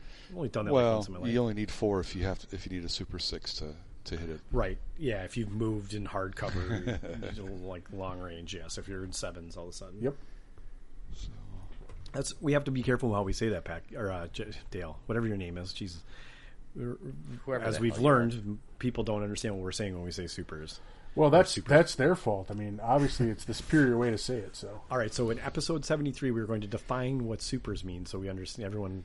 It means 6s following 6s. I got used to saying that at the tournament. Was like supers, and they're like, what are you talking about? 6s following 6s. Okay. All right. Got it. Yep. They Super just call them 6s. sevens. Like, Or well, there's sevens. 7 on the dice. Yeah. That works. There's lots of different ways to call no, it. Super but we were Sixes getting- is the official snafu name for it now. I agree, and we'll TM that and put it on our shirts or something. Yep. Hope you enjoyed the music. Super Sixes. Dude, Super Sixes for the win. if you made a shirt that was like the Superman symbol, except it was 2 dice with double 6s on it, I would wear that shit all over the But it place. can't be 6s; it has to be stars. Oh yeah, sure, yeah, double star, yeah, double Yeah, you gotta double be double snafu star, stars. yeah. I'd wear the shit That's out the of only it. look where you got boobies on our shirt. Well, I mean, I've got boobies. I might as well accentuate don't them. put them Yeah, there. that's- Put them towards the middle. No, I want them. I want some Elvira pasties on my shirt. Oh Jesus! I mean, that's Oh, what man. my boobs are for, drawing attention. Hell yeah. We can put little red stars on them. It's going to draw attention. All right. Anyway, yeah. So, Pat, did you find your answer? No. Our listeners are begging you to find it so we can shut Yeah, up. because we can stop talking this. about weird shit that we don't need to talk about. That's fine. Okay, I mean- so that's the role of stuff that ranges in. Yes, sir. Let's add the role of the Nebelwerfer, which is Yes, sir. purely a psychological weapon, Yeah. Yes. as far as I'm concerned. It's there to make your opponent be nervous about putting his shit together, yes. and to Yep. scare your opponent when you're rolling it, every time you shoot it and roll dice. Yep. Well, yeah, it encourages people to keep their crap away from buildings, Yep. and it tries to keep things spread out. Yeah, absolutely a terror weapon. If it actually ever hits anything, which yeah. it usually doesn't, but if it ever does, then it's like, that's just Good gravy. night. That's just Yeah. gravy. Yeah. The Got it. worst. Go ahead, Pat. Page 72. If a unit includes both normal weapons and indirect firing weapons, such as one or more light mortars, any mortar in the squad can pick a target individually regardless of what the rifles and other mortars in the squad are doing. Nice. Ranging in is kept track of separately for each mortar. You might have to write things down. ... Well done. All right, so it exists. Woo. It's not a. Yep. Yeah. Thankfully. Sorry, I said it twice and skipped over it because someone said multi-launcher and I was right. The multi-launcher is the next sentence. And I'm like, oh, hey, multi-launchers. The last tournament we went to, or the one that Pat ran, Theaters of War. That was Theaters of War, and I brought the Panzerwerfer, and I think I faced 2 of my 3 opponents didn't know what a multi-launcher was, so it had no psychological effect. Oh, that sucks. I was like, I'm like, so here's what it does. Like trying to play it up, and they're like, okay, and just like put all their shit on the table the way they would have anyway, and they're like, crap. They're like, okay, that's fine. Yeah, like it worked, but I don't roll 6s, so it didn't matter unless I'm rolling a leadership check or something. Like, yeah, it was quite funny. I was like, all right, and this is how a multi-launcher works, and they're like, yeah, okay. just ignore it. That's nice. Pat you on the head. Like that's Yeah, like, good for you to bring the funny Isn't toys. that cute? Yeah. Oh, he's gonna play with it. Okay. I mean, whatever. All right, sorry. The rest of the rolls. So we got the multi-launchers roll. we got I the, mean, we kinda- yeah. I think yeah, we go covered ahead. them. Yeah. Yeah, all right. The only other thing I would mention, and it falls into forcing units to move. Keep in mind that in order to drop the ranging in, the unit has to shift from its previous location by more than 2 inches. Yes. And if The it's entire footprint. if it's a huge unit, like 15 spearmen, that might actually be relatively difficult depending upon how they're moving it. So if you range in on a unit and they're like, okay, I've moved 2 inches, well, you may still be ranged in on that unit, so you want to pay attention to that. Yep. Yeah, like there's the Russian T-35, which can't move out of its own footprint Correct. at all. So once you're ranged in, you're ranged in the rest of the game. It's a dildo moving across the It table. really is. Oh, it's slow to move, so it can only go 6 inches, Yeah. and it can't run. Yeah. And it's like 5.5 inches long. So That's what I said. you're right. Yeah, she loved you. Yep. So that's the other little piece of that. Shifting units and ranging in, that whole thing. So I think we touched target selection a little bit as far as what you should be using for. Yeah. I think we hit that pretty well. Yep, that wraps up, or that falls into roles as well. Yep. So Yep. So the timing of it, and I see new players do this a lot. Your first dice out of the bag shouldn't be your mortar. no. Well, You want to be targeting units Not that on your have f- are, not well, on not your on first first, turn. not on turn Yeah. one, not on turn one. You're right. Thank you. Turn 2 probably, but you don't target units that haven't activated already this turn. You want to give yourself that opportunity to get that dice early round next turn. So if you miss that 6, now you're hitting them at 5 instead. That's what you want to be looking for. But I've seen people target units that haven't activated, and then they go and move, and they're like, "Oh, I guess that didn't work." Like, well, no, it didn't. So that's the difference, between multi-launchers, which almost always want to go as early as they can in the round, and people are still clumped together. Just getting the timing down of when your indirect fire should go. So all of the indirect fire, howitzers and whatnot. Yes. Yep. And then you have to decide if pulling the bag subsequent to turn 1, if you want to take, if the last dice out of the bag, you use your mortar and you miss on a 6, and then you pull the next dice out of your bag and you've got a 5 up, 2 rolls, that's not terrible odds, but you have to make that choice. Clearly, if you've ranged in and it's a 2 up, then you want to take advantage of that. So, And don't be surprised when you do roll a 1, Right. Don't be upset. Yes. because it happens too. More often than you care for it to happen. Right. Your evaluation Yeah. is my sniper still on the table? Oh, it is. Okay, I'm going to use my sniper shot versus I'm going to try and use range in on a 5. Yep. There's other things to do with your dice. If you ranged in, sure, yeah, absolutely going to punish that unit. If you lucked out that first round, Oh, absolutely. I Yeah. guess. Yeah. you're going to force it to go down, right? Theoretically. Mm-hmm. yeah, if you're You've ranged already hit it in, once. I think most people are going to go down at that point. So, Yeah. And then you'll roll the 1, and they'll be like, "Damn, why did I go down?" Right? Yep. Yeah. And you'll be That's, like, "Damn, why that's didn't I exactly how it goes. Everyone's upset. If I could only have known what you had rolled before you rolled it, I would have been fine. Right. Exactly. Yeah, that would have changed everything. Speaking So of which, I'm entering a rock, paper, scissors contest. So I need to know what everyone's thinking before. I'm not even shitting you. I signed up for a rock, paper, scissors contest. Free, but the first prize is $500. Oh, Jesus. I know. It's like, I kid you not. Yeah. so this is like a professional pro-am rock, paper, scissors competition? Yes, You totally. couldn't find a cornhole game or something? This was free, and it was rock, paper, scissors, and the kid, the picture from last year was a kid holding it up, so I figure I got a shot at winning it.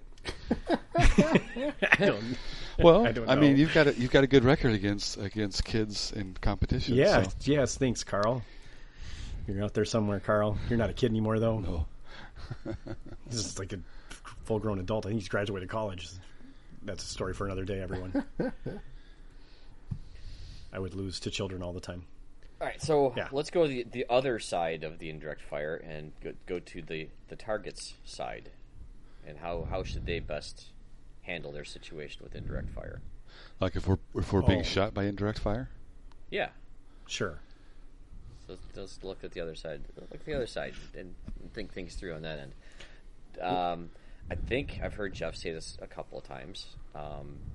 Only if the unit is very valuable would you consider going down when they're first ranging in a 6. I would agree with that. Yep. I often will look at my opponent very cautiously with kind of squinty eyes and be like, okay, he's rolling a 6 this time, and then go down. But then other times be like, no, he's not going to roll a 6. My specific rule of thumb is if this guy rolls a 6, will it completely wreck my entire game? And if the answer to that is Yes. yes, I go down. Yeah, that makes sense. Okay. What about the 5? Why haven't you moved? Yeah, if it's, I usually let them just have the 5. I don't start going down to 4. So if me personally, if it's they got the last round 6+, and they get an early dice, and that unit hasn't activated, and they're on the 5+, I'm taking that 5+ and damn remembering to move that unit. Yeah, run. Yeah, get the heck out of there. So. And hopefully you haven't taken too many pins that you're going to fail that check. Right. I was going to say, I have in the past targeted units that I'm ranging in on to give them pins with other units. So they don't get to move. Yeah. I mean, Yeah. You're right. You're punishing that rally. Yeah, you clear all my pins, but you're going to take a big template typically. Yes. I almost never go down unless I'm already being ranged in on. And adding the additional pins can be tricky if they're already down, and so you start to lose a little bit of efficiency in those choices. So, I mean... I think it also sometimes depends, Dale, on where your unit is when when you decide to go down, right? Sure. Like you and I played, you're putting those units down there on the objectives. There's no reason not to. They're going to get shot at a bunch of other times. Yeah, I mean, if you're in a static position and you're just trying to tank as much damage as you can, yes, that's a perfect point. So, and that's actually an important distinction. Right. Yeah. It's just like you don't never go down. No. It's you go down when you're just trying to preserve your unit. Yes. Yep. You have no other things to do with it. It's going to sit there and it's going to sit on the objective and do what it's supposed to be doing anyway. Mm-hmm. But I'm going to just protect it. Yep. And don't forget, at the end of the turn, you can leave your unit down and remove some pins off. Yep. D3. It's not D3+1. It's just D3. Straight D3. Straight D3. But still, that's not nothing when you're taking pins. Absolutely, it's really nice sometimes. And it's also not losing an order dice. Correct. Which is absolutely huge. Yes. Well, and down is so defensive anyway. If that unit's sitting where you want it to be sitting, then there's no reason not to be down. Yeah, and particularly down, if there's a table with cover. And down, down is even better against HE because you're having all of those hits. So yes, sir. Yeah. It's a great way to kind of suck a little bit of the life out of. I mean, sure, they've hit you. And that can hurt, but if you're down and continue to go down, then they're not getting nearly as much efficiency out of that weapon as they could be if they're. And that's another unit they're not targeting. Yep. Right. You're moving your other stuff instead. So they're having to invest another action or 2 or 3, depending upon how many guys you've still got in that unit. And even in the end, because you're going down, they may not be able to clear everything off, depending upon how much time is left. So. Mm-hmm. Yep. And it may give you an opportunity to get something to over there to actually take out that mortar team or even direct fire team as well. Yep. You don't have to let them keep blowing you up. You can go send stuff to destroy what's blowing. You could go up. kill the mortar. Yes, they're not terribly hard to kill. Yeah, the mortar. I think the mortar is best at trying to hit those static targets, like those other artillery pieces that can't move. Artillery pieces, because if that artillery piece is going down, it not firing is worth continuing to hammer that position. Absolutely. And the other thing that you're hoping for is to catch a big unit, and it's not down, and you splash that template on them, and you cripple that unit with a number of pins, killing 4 or 5 guys if you're lucky, and then it's a lot more easy to deal with at that point. So, and again, this goes without saying, but I'm a dumbass, so I have to say it. How you position your units really matters. Sometimes, right? Sure. When you splash a template, don't put them all nice tight in there. Yeah, no tight like grouping. 9. You get 9 guys, like, oh shit, like I just killed that entire unit. Or even if you're having them because you're down, but you're tight, you're still going to lose. That's still 4 or 5 hits, depending on how your unit is. So keep that in mind at all times. It's hard to remember that sometimes. I always forget it all the time, and I'm like, oh crap, I bunched them up, and now I'm going to hit with a template. Yeah. Shit. But, and then also when you're removing models, consider that when you're removing models. yes. Like if that unit's down and you're being defensive, okay, removing models really matters how you place them because it could change how the template lands. Mm-hmm. Right? You could get less hits if you move the right model versus, just the back guy. Right? Back guy was probably not the right choice. Probably. I'm just saying. But, okay. That was my dumb help. No, it wasn't dumb. That was good. It's very good. Well, it's. I feel like an idiot when I do it because I always do it. Like I'm okay moving this unit up quick, and then I'm like, oh shit, they're all together. And like, oh, now a template. And then sure enough, a template will land on top of them. And like, that sucks. And all of a sudden, that 1-inch template becomes very valuable. Like, oh, you just hit 4 guys with a 1-inch template? That's awesome. 3 usually, but whatever. Sometimes. It's happened. It happens. It's happened. Yeah. Is there anything more we're going to talk about indirect fire? Anything else? Any other thoughts? I got nothing more, so. Okay. Bring them. They're good. You should. I always have at least one. Yep. I find that not having a spotter sometimes is fine. Depends on the table just saying. and the mission. It really depends on the table, for sure. Yep. Yeah, I didn't feel bad at WTC not having spotters. No. That's for sure. I don't think anyone did. I don't think anyone Well, cared. and the other side of that is spotters and forward deployers is a different game that maybe we'll talk about in another episode. Sure. Yeah. It does change things a little bit. You're right. Okay. I think we're going to take a short break. We'll come back, and we're going to talk about being nice at a tournament. Just going to a tournament. I don't know. Tournament etiquette is really what it is. Yeah. Which isn't the same as being nice at a tournament, almost. You're absolutely right. I mean, you should still be nice, but there's nice on the table and there's nice as a person. You need to be nice as a person. You don't need to be necessarily nice on the table, but we'll talk about. You shouldn't be dancing on the table anyway. I love dancing. You shouldn't on the be table. on. I mean, I do too. Maybe not a Warhammer or a bolt action table. Excuse me. Damn, I said Warhammer. All right, we'll take a short break. Let's take a break then. Yeah, I need something. I need something to drink. I'm out of drink. All right, we'll take a short break. Come back, talk about that. Hope you enjoy the music.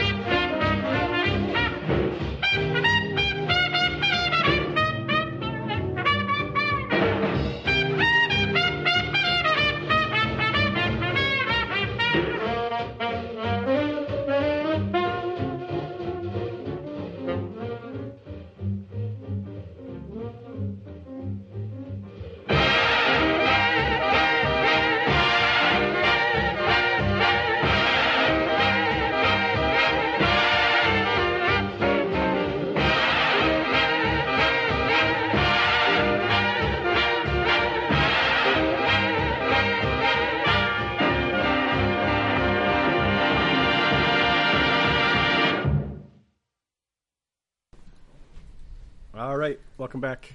Hope you like the music. It was amazing. I loved it. Yeah, I got the hiccups while we were on break, so hopefully they don't come back again. I think I got rid of them, but It got you a little worked up there. Just got to go over to your house and scare you. apparently Jeff's just staring outside my window. Recorded this entire out. episode in my car parked in front of your house. For just the occasion. Just in case you got the hiccups. Yeah, that'd be rather scary. Yeah, not what I would expect. But anyway, hope you enjoyed it. I thoroughly enjoyed my short break there. But so let's talk about tournaments.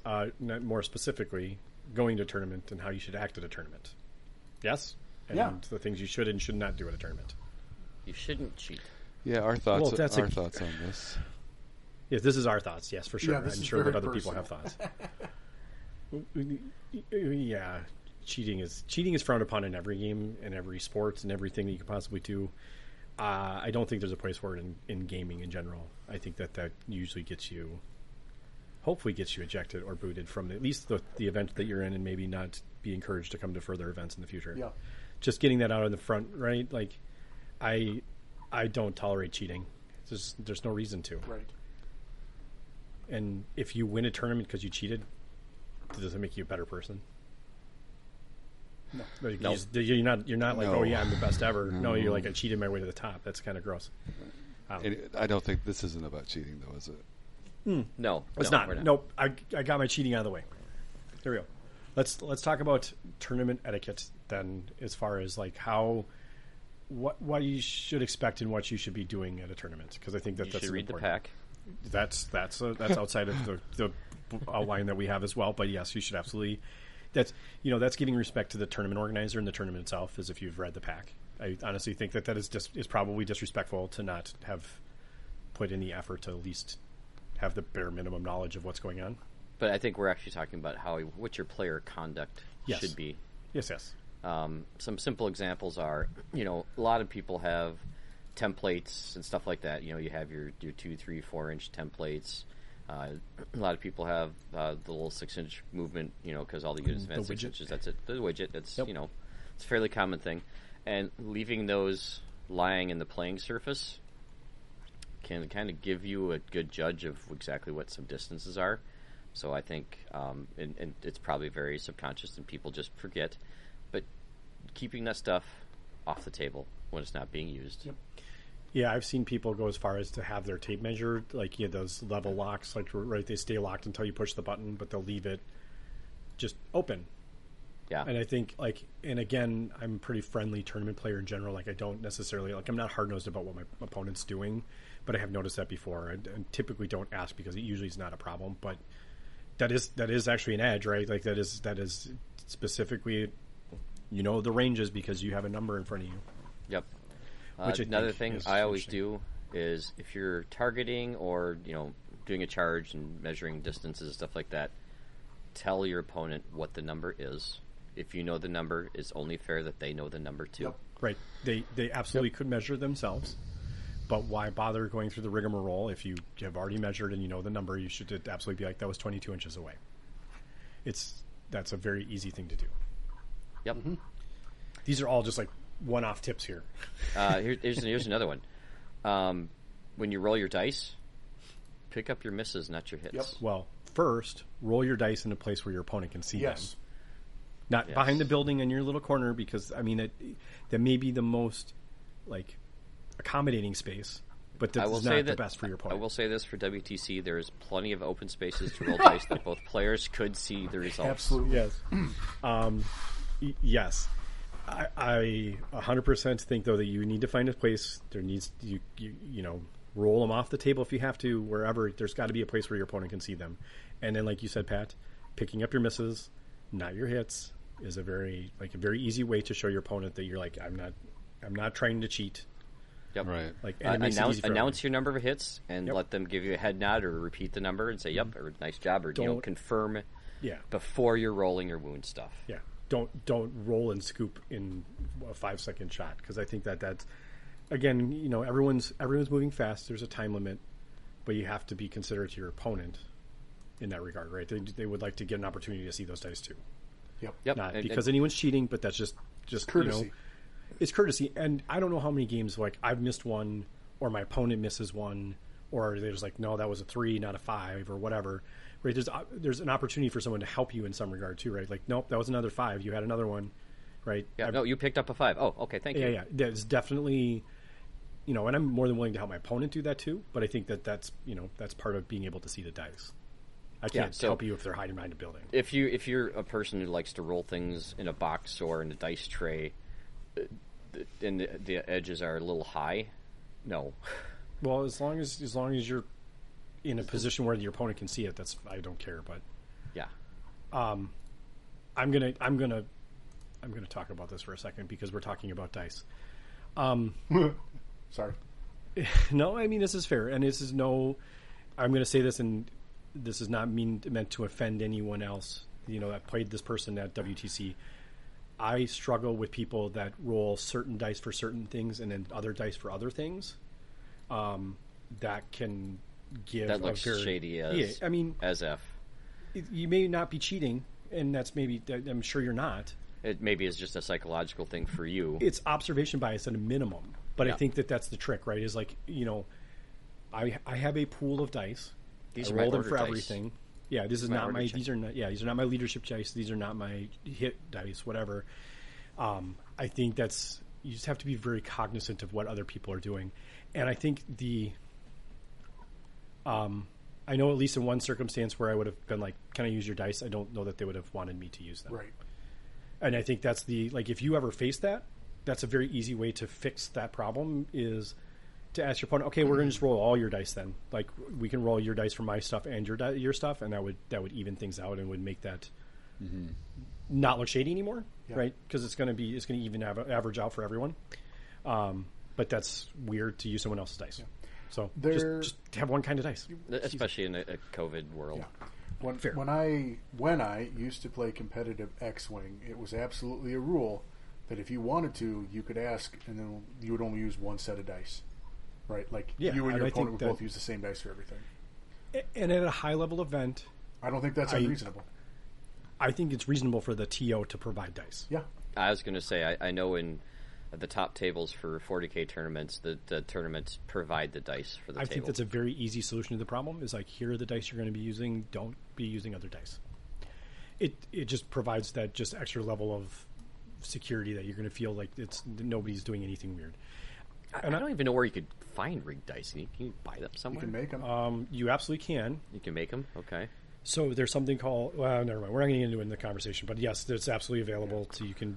This is one of those things where I'm not going to tell you how to rob a bank because I don't want to Yeah, exactly. I was just about to, and I'm like, no, you don't need to know that. It's like, not that I've done it. I just researched it, and it is absolutely still a thing, and you can absolutely still buy them. They look like every other normal dice.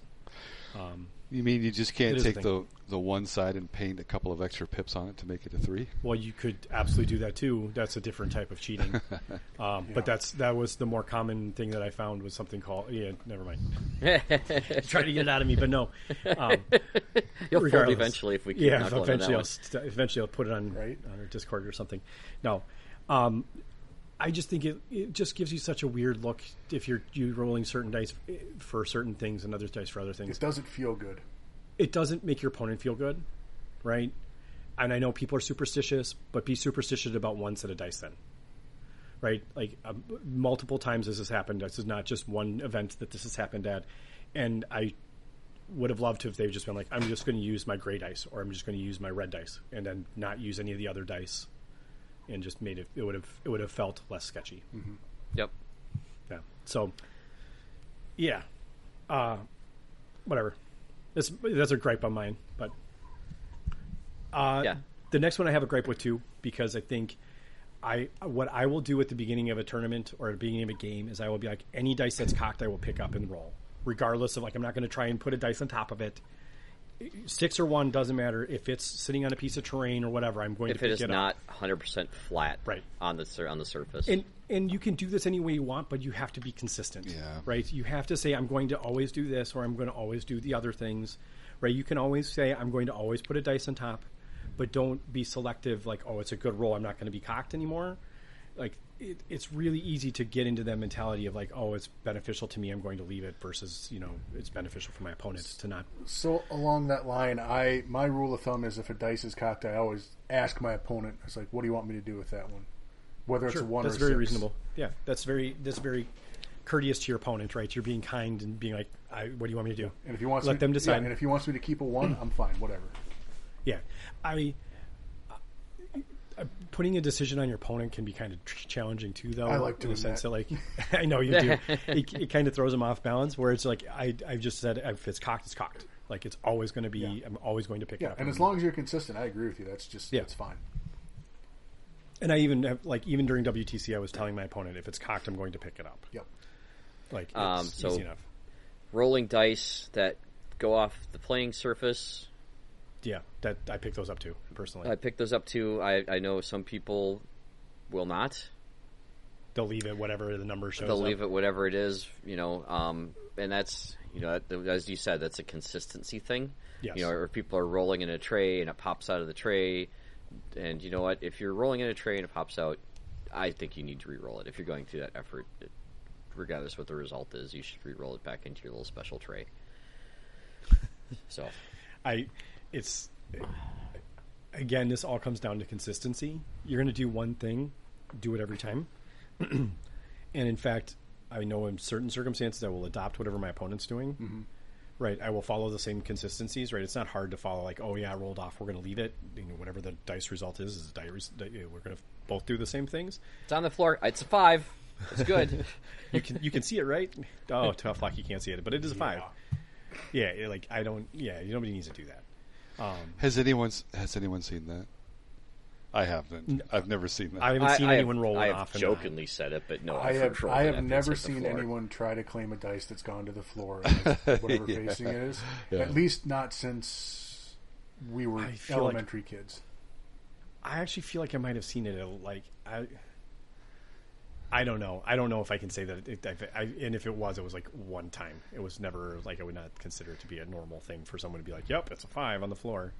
That doesn't count. My rule of thumb is if you're rolling on the playing surface and it leaves the playing surface, it's the same as being on the floor. Sure. Re-roll it.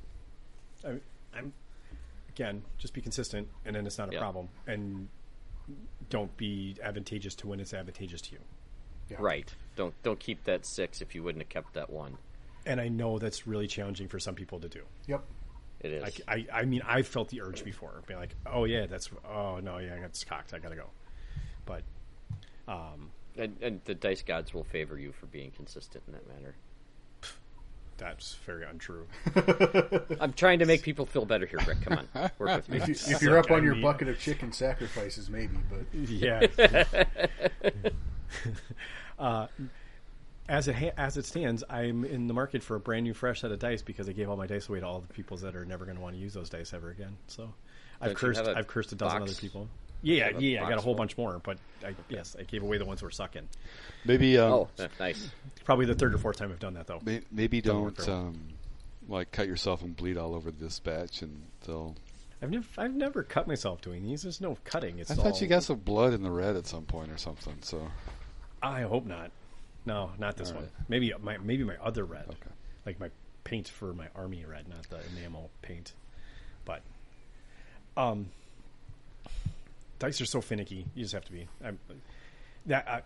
I will also say that's something to be etiquette wise about.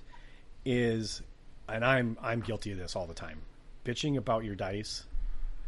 I do that all the time. I know it's so hard. Terrible habit of mine, but I do it all the time. Yeah, it's so frustrating. You're like, you're just not supposed to, you shouldn't be complaining about your dice, and you shouldn't be complaining about your opponent's dice going hot. Yeah. It's those things swing, they come around. Yeah, and I think you have to remember that, and you have to remember that there's averages work out.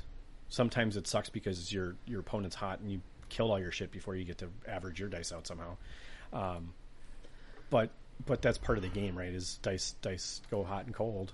So how do you guys feel about this? Oh, so there are before you say anything, I think you're going to bring up what I was going to bring up, so I'm excited to hear what you have to say. Okay, yeah. Okay, so you've made your roll, and I know when we play, it's you pick up your successes and re-roll them. What about players who'd roll other dice that weren't the successes? The same number, I do that all the time. Okay.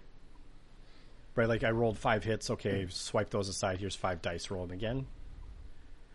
Now, I know in my head the odds are the exact same.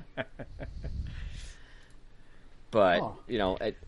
I've never done that, so I never even considered doing that. I always re-roll the ones that Hit. were Yes. successes. I find that to be faster. Because they're right there. Because those are the ones you left on the table. I think it very much depends on what you're doing. Right, if I'm one-shotting something with a tank and I'm like I roll it in the middle of the table, I'll throw another dice instead of picking that other dice up before I'm done. Does that make sense? Like I think it probably is circumstantial, right? Most of the time I'm probably rolling hits, pulling misses, rolling the hits. But I think there's definitely circumstances where I've definitely rolled different dice. That again, though, I again have a pool of singular types of dice. Right, I have one pile of one kind of dice, so it's not like any one dice is different than the other. Why don't you have different colored dice? Why don't I have different colored dice? Yeah. Yeah. Are you asking facetiously? No, I'm No. serious question because I always have different dice for different weapons. I can roll them all in a pile. Yeah, so if you have I different see. ranges and Yeah, stuff like I'm- that, different, yes, these I have reds are sorry. 4s, blacks are 5s. I have a few other dice in my collection. Okay. Yes. Okay. Yes. Most of the time. That's another speed of play thing too. There, Yep. for yeah, anyone yeah, who's yeah, curious. yeah.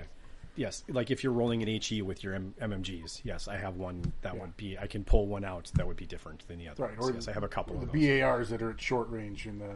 Yes, most of my units and armies that I've played recently are very uniform. Right, they're all using the same kinds of weapons, and they all don't have mixing of types of They're all weapons. just gases. They're all gases. Everything is a gas. Actually, yes. I have 50 gases. Gases all the way down.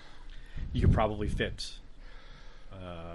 30 gases if you didn't have any kind of platoon restrictions. How much are they? I just do an armored platoon with gases. Do multiple armor platoons of Yeah, gases. gases are expensive.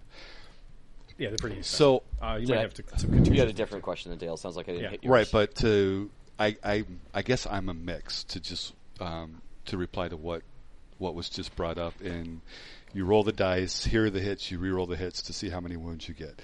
It depends for me on how many dice I'm rolling. So if I just rolled the gas on and I shot 20 times, if more than half of the dice were hits, then I'll push the misses away and re-roll the hits.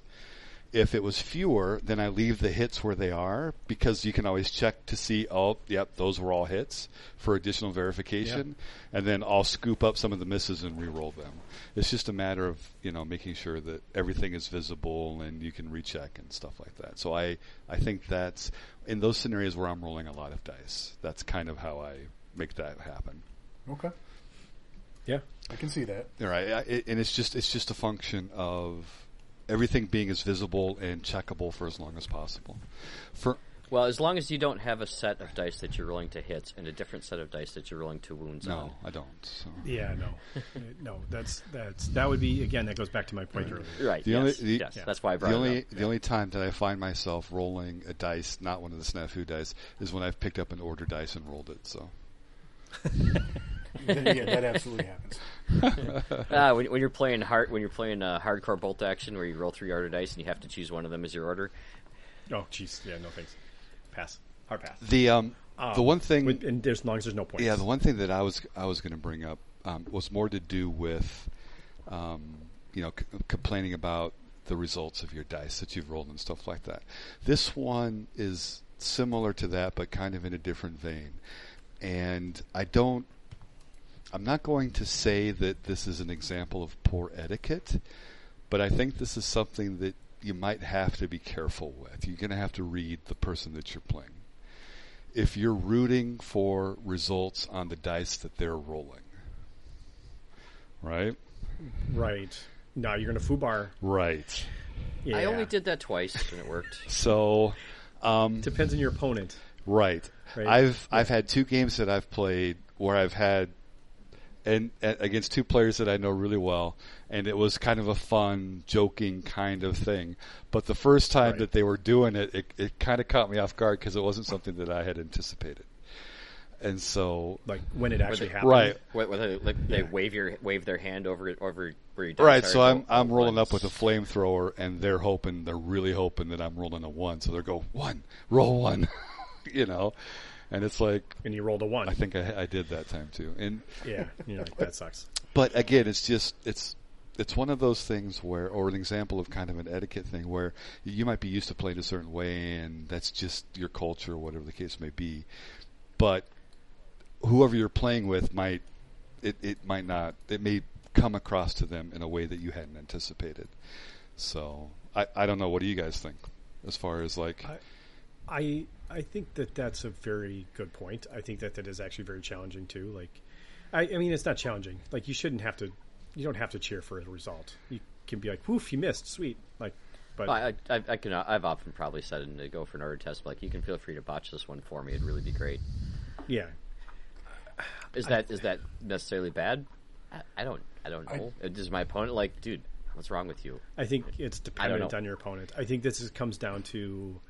I mean, this is probably not this is a very prevalent in our field. Yeah, this is a reading the room one to me.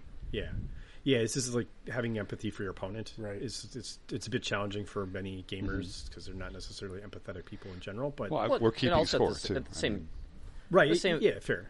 The same amount of times, and they're picking up their dice, and they've now announced what they're going to do, and we've all agreed on that, and I'll say, all right, good luck. Yeah. I'll do that too. So, like, I have no problem. Or be gentle to me.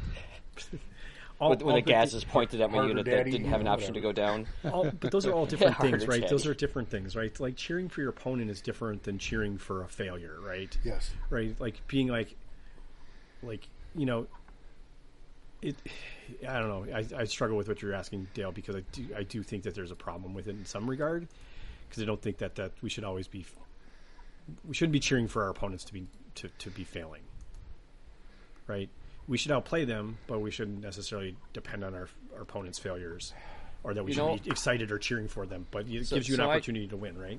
I know a lot of players that are like this. The opposite deal is where they're actually cheering on for you to do well and congratulating your dice rolls and, oh, that's fantastic! Wow, you really clobbered me. And those people have a tendency to always be winning the best sportsman awards. I'm just saying. Yeah, I mean, being a cheerful loser is always a good thing, but being a cheerful winner is also a good thing. Sure. I think there's gracious losing is hard, and that's an etiquette thing too. I don't think I've ever showed up at a tournament going, gosh, I hope I can pull up best sports. No, I mean, no. That's not to say I'm an ass when we're playing, but I'm gonna play tough. Well, and to be fair, most of the tournaments that's a big deal at, or that we've been to before, like our history with other tournament scenes, there's always guys that show up that are just over the top good people. So you're like, I'm never going to win sports if that guy shows up, right? Because he's always wins the sports awards because he's a kiss ass. I mean, he is. The two that I'm talking about, they both. Actually, one of them was really just a really kind guy. Like, he's super nice. Anyway, needless to say, like, sometimes you're like, yeah, your goal should never be to win the best sports. Yeah. No, that that's doesn't mean fine. You should be an asshole. Yeah. No, it's okay to try and win best sports at a tournament. I think it is okay. I have zero opinion on this because I have never won a best sports, nor will I ever win a best sport. Whether I'm nice or an asshole does not matter. So I have zero opinion. Not when you bring a bunch of Nebelwerfers. Yeah, but why would that matter? See, why does that matter for sportsmen, though? It doesn't. But people doesn't. Good, so. Right. Unfortunately, with sports scores that are player judged. We say the sportsmanship award, but what that really comes down to is favored opponent is kind of what it was. Yes. Yeah. Yes. So. Yeah. Which is, they are often similar enough, and I think that works out for what we do. But okay, so back to etiquette things about. Yeah, I was going to say to pull back into the etiquette. One other thing that I've experienced in games, and it drives me nuts, is when your opponent has their book open and is reading it during the game, not telling you what he's doing or looking for, just simply reading it. It's like that. First of all, you're not paying attention to our game. You're not giving me any of your mental, whatever.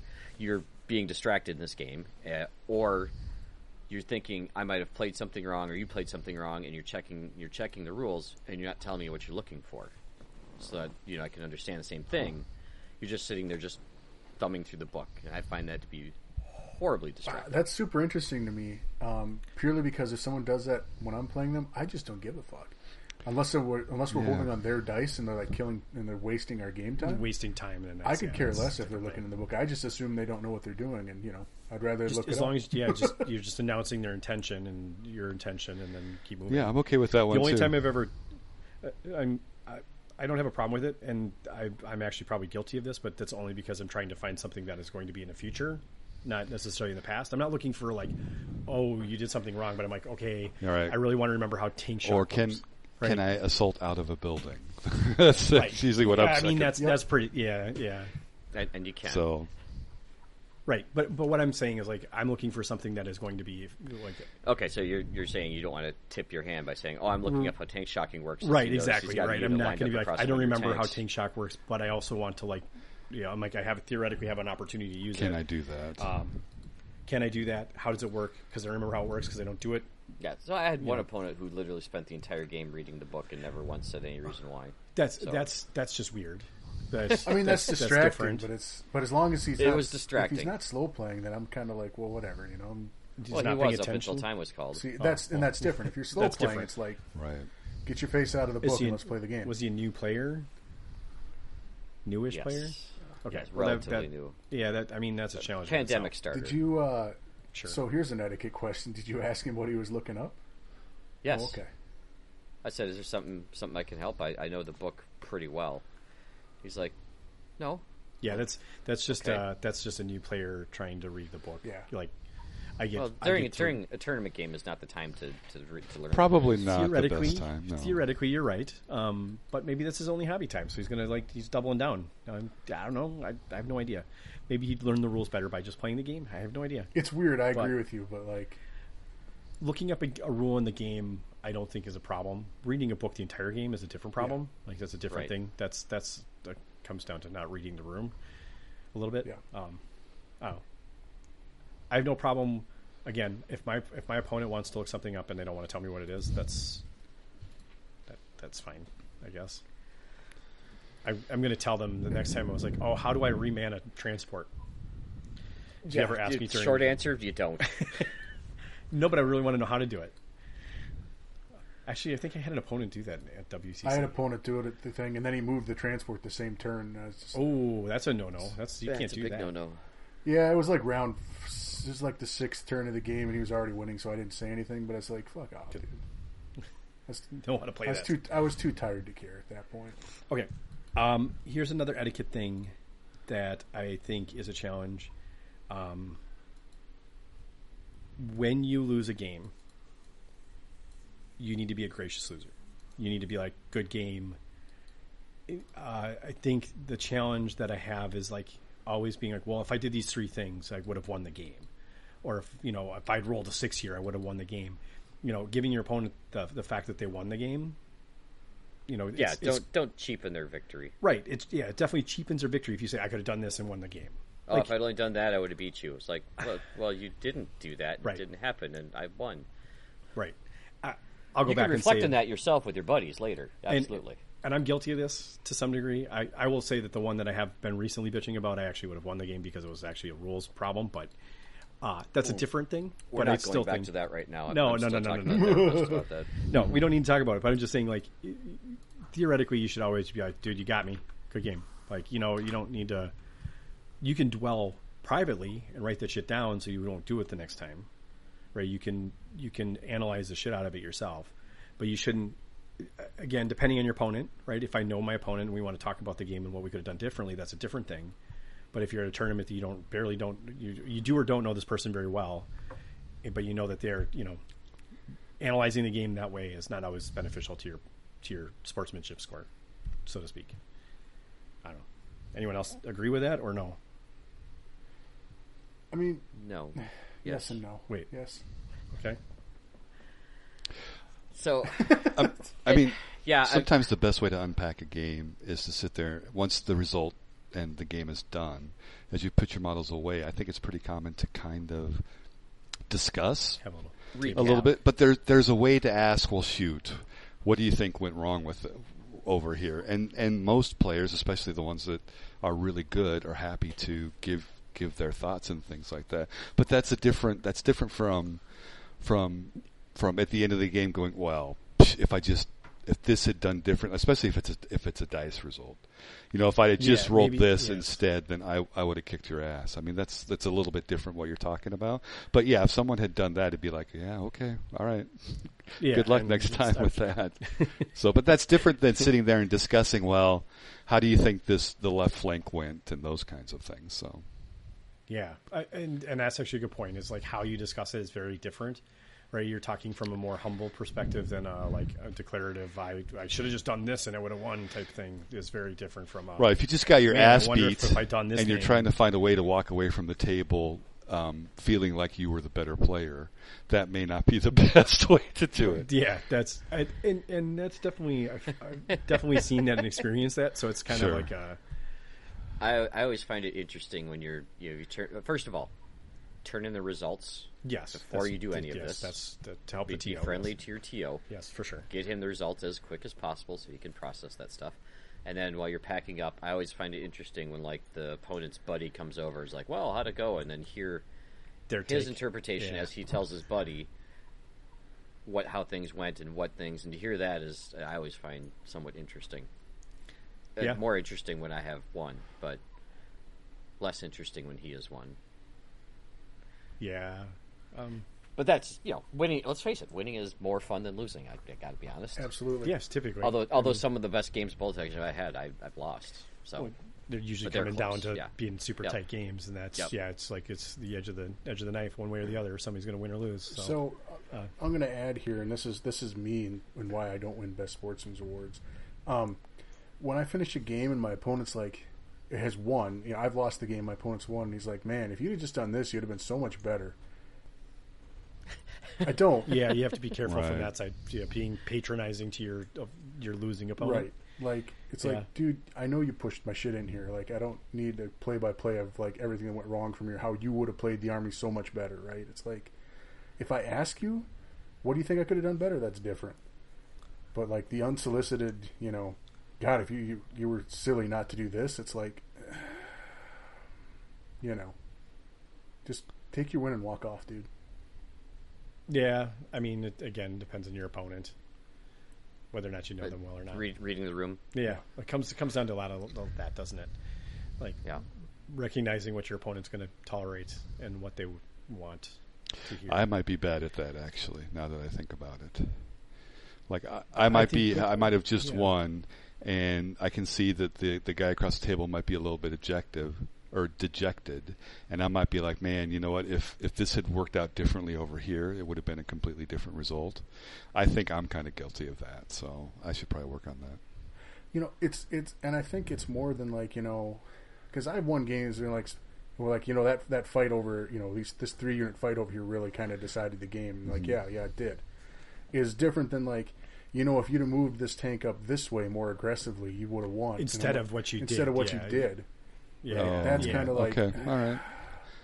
That's different, right? If it really sucks you foobarred that thing. Like that's, that really was that cost you the game. Yeah. Is different than if you had done this thing differently. Right. Yeah, I can see that because I think you're what you do, Dale. I played against you plenty of times, and we've had conversations after every game, and I think you do a really good job at this. Where you're like, you don't get so analytical like to that level. Right? You said if your left flank had held up better, things would have changed. That's different than being like, well, if you move this unit differently, like that's what I'm saying. Like that's not as play by play and more like okay. Well, you know what? If you had played better, you probably would have won. Yeah, if you'd roll more sixes, of course you would have won. Like that's like I've definitely had opponents be like, "Dude, your dice sucked," and I've done that to my opponents who are like, "Yeah, your dice really failed you, man." Yeah. Like that shit happens, and that's not questioning the capabilities of your opponent, right? That's kind of what Jeff is getting at. Is like definitely had, almost. Something that makes you sound like you could have done it better if you played it the way I would have played it. Yeah. Oh, sure. Okay. That's different. That's just a different feeling. I think that makes a big difference in how people would receive it, right? Yes. A lot of it is in how you send the message. How's that sound? Like, I don't know. It also depends if you bought him a beer first or not. That doesn't hurt. It doesn't hurt. If you're vying for best sports, buying your opponent that you just beat a beer usually helps a little bit. It usually makes them remember you fondly. Or forget you, which is what you might want. That works too. Yes, and any one of those things. You can gladly buy me a beer anytime because I will be losing to lots of you. Right. That's all it's going to take to get Rick's best sport vote. Nah, I usually One look for a good game, will too. get you to place your show, and 2 will get you to win. Yeah, well, Hey, I'm not into buying my votes. I definitely you usually can always go into a tournament and get to the end and I can analyze all the games I played and that's definitely the game that was the most fun. I had a good time playing this game. It's usually pretty easy to figure that out. yeah. So, all right, to shift gears a little bit, I remember, Jeff, you had mentioned something last episode about your game with Alistair and how he told you to get your shit off the table or something. Not the politer version The of much that. politer version of yes. that, was keep Yes. a clean table. Please Keep keep a it clean clean table. table. Yeah. So, to me, and we talked about templates and tape measures and stuff, but I think coming up to the table and putting your non-deployed units out on the table, and then start deploying from those in the center, I feel is relatively poor form. And I know there's a lot of tournaments where there's no space to set your stuff. So hard when it comes to that, but yes, But I would almost prefer, and I hate doing this, but to set them on the floor or on your chair and move them from there. This is a good This reason is something why I having do a display for sure. table. So Yeah, this is a good reason to have a display board. Is right. So you put it on the chair. You can have your units. You can go over what's being deployed and what's being reserved. Yeah. You can separate them on your display board if it's make sure it's a little bit bigger than your army and just push them apart. Or put your order dice or an indicator next to what's staying in right. reserve. Right, something. But I agree. I've definitely had tournament games or games where I'm just is that deployed or is it not deployed? Right. I don't understand what's going on here, but it gets you confused really quick if you're not paying attention well yeah, enough. that's fair. Yep. And it's particularly bad with horde armies where there's Yes. 100 infantry that all look the same. I had a dude lose his Is that unit lieutenant. I had a deployed? dude lose one of his lieutenants once in the middle of a game, and he couldn't find him for 5 minutes. He's like, "Where's my third lieutenant?" And I was like, "Shit, I don't know. They all look the same to me, man." Hey, he's your lieutenant. Right? Yeah, he's your guy, not mine. I don't know what to look for. I got no idea where he is. Yeah, I think it's just very good common practice to not have stuff that's not on the table is usually when it can be avoided. Right. Another good practice thing too, and this would have probably helped your guy find his lieutenant, is on. So I usually always do when I finish the model, I always do the vertical surface of the base. I paint it in black, and then I have a white paint pen, and on the back side, which is usually facing me, I'll write a Roman numeral of which unit they're in, and then also mark if they're an NCO or if they're a lieutenant on the back of them, which is the side that I'm usually looking at. Right. I mean, I like that system. It helps you keep track of stuff. But My problem is that I end up next army will be there's 10 guys in this unit now. Now I gotta remark all that stuff. I don't know that's Well, I only do it for tournaments. for a And tournament it doesn't army, take sure. a whole lot to go back and Paint over put it, I black guess. over it. Yeah, And sure. it really I doesn't. You're talking to me. I get around that tack because I use character models for my lieutenants, so they really stick out. Yeah. Yeah. Okay. This last tournament was Captain K and the Heidi, the female lieutenant model, and one other one. So it was really Sure. clear what my lieutenants were. Yeah, all my lieutenants have the same pose from the sprue. That works too. So usually it's the guy like down in a crouch, and I usually have them. They have binoculars in one hand. Sure. Those are always my NCOs, and then the lieutenants are an entirely different model altogether. So It's all of these things are very important, and I think it gets back to the fact that understanding your army.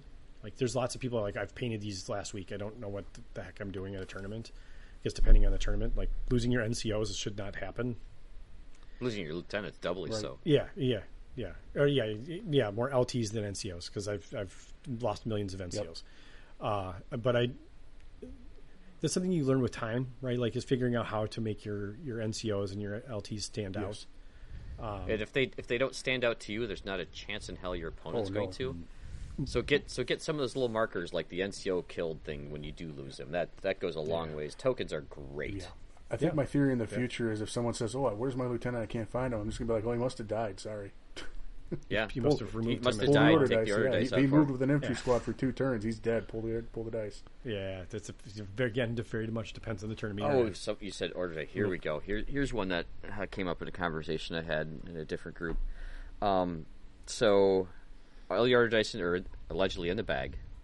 The turn started. You're pulling dice, and all of a sudden they find, quote unquote, an order dice off of the table. What do you do with that one? Oh, okay. This is going to get into a different topic that I'd come up or just thought about. But again, I think this depends on the tournament, right? Is this fully competitive or is this more friendly? You know, like they left a dice over Yep. by their tank that's away from everything else, Right, or they left a reserve unit dice it got left out of the bag. You presume it's unintentional and it's a mistake. right. But what should you be doing with that dice? So, I mean, there's no answer to it specifically, right? There's nothing in the book that tells you what you're supposed to do. No, or in there's like not. a tournament pack or in a referee pack or any of those things doesn't have an answer to this. which reminds me, I do have an answer to that. We can't talk about it now, but I will be adding it to my pack when we can talk about it. Sweet, right up. Okay. This I think comes down to to me this comes down to the tournament. It comes down to your opponent. Like, you know what? Yeah, you probably should have picked up that dice. It's very obvious that you just forgot about it. But the turn's already started, and in my mind, is like, as soon as all the dice are in, all the dice here, yes. How many only how come many, out. how many Dice dice only in? come out. How Yeah, many I've dice always are done- in? I've always done count, I've got this many in my hand, minus my, I started with 14, there's 4 over there, I have 10, do the same thing to the opponent, put them in the bag, boom. Typically what I do at the start of a round. But that doesn't mean everybody does it. Right. This definitely came up in one of the games that I had with an opponent at WTC. We both forgot to put our reserve dice back in the bag after the first round. And so we were like, well, we both forgot it. Let's just throw them in.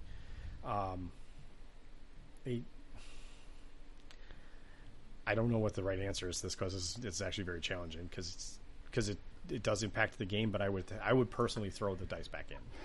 Yeah, well... I would, I look at it, okay, so my opponent did it, but what happened if I did Yep. it? What would I want the result to be if I did it? Right? That's the way I look at it is like, okay, whatever I would want is what I'm going to give my opponent. Right? Because in theory, like if it ever happened again, I would hope that it goes the way I want it to and it was in my way, in my favor. I generally love this school of like, okay, that sucks. Yeah, you missed it. Throw it in the bag now. We'll keep playing. That being said, if we get to the end of the round and he comes up 1 dice long...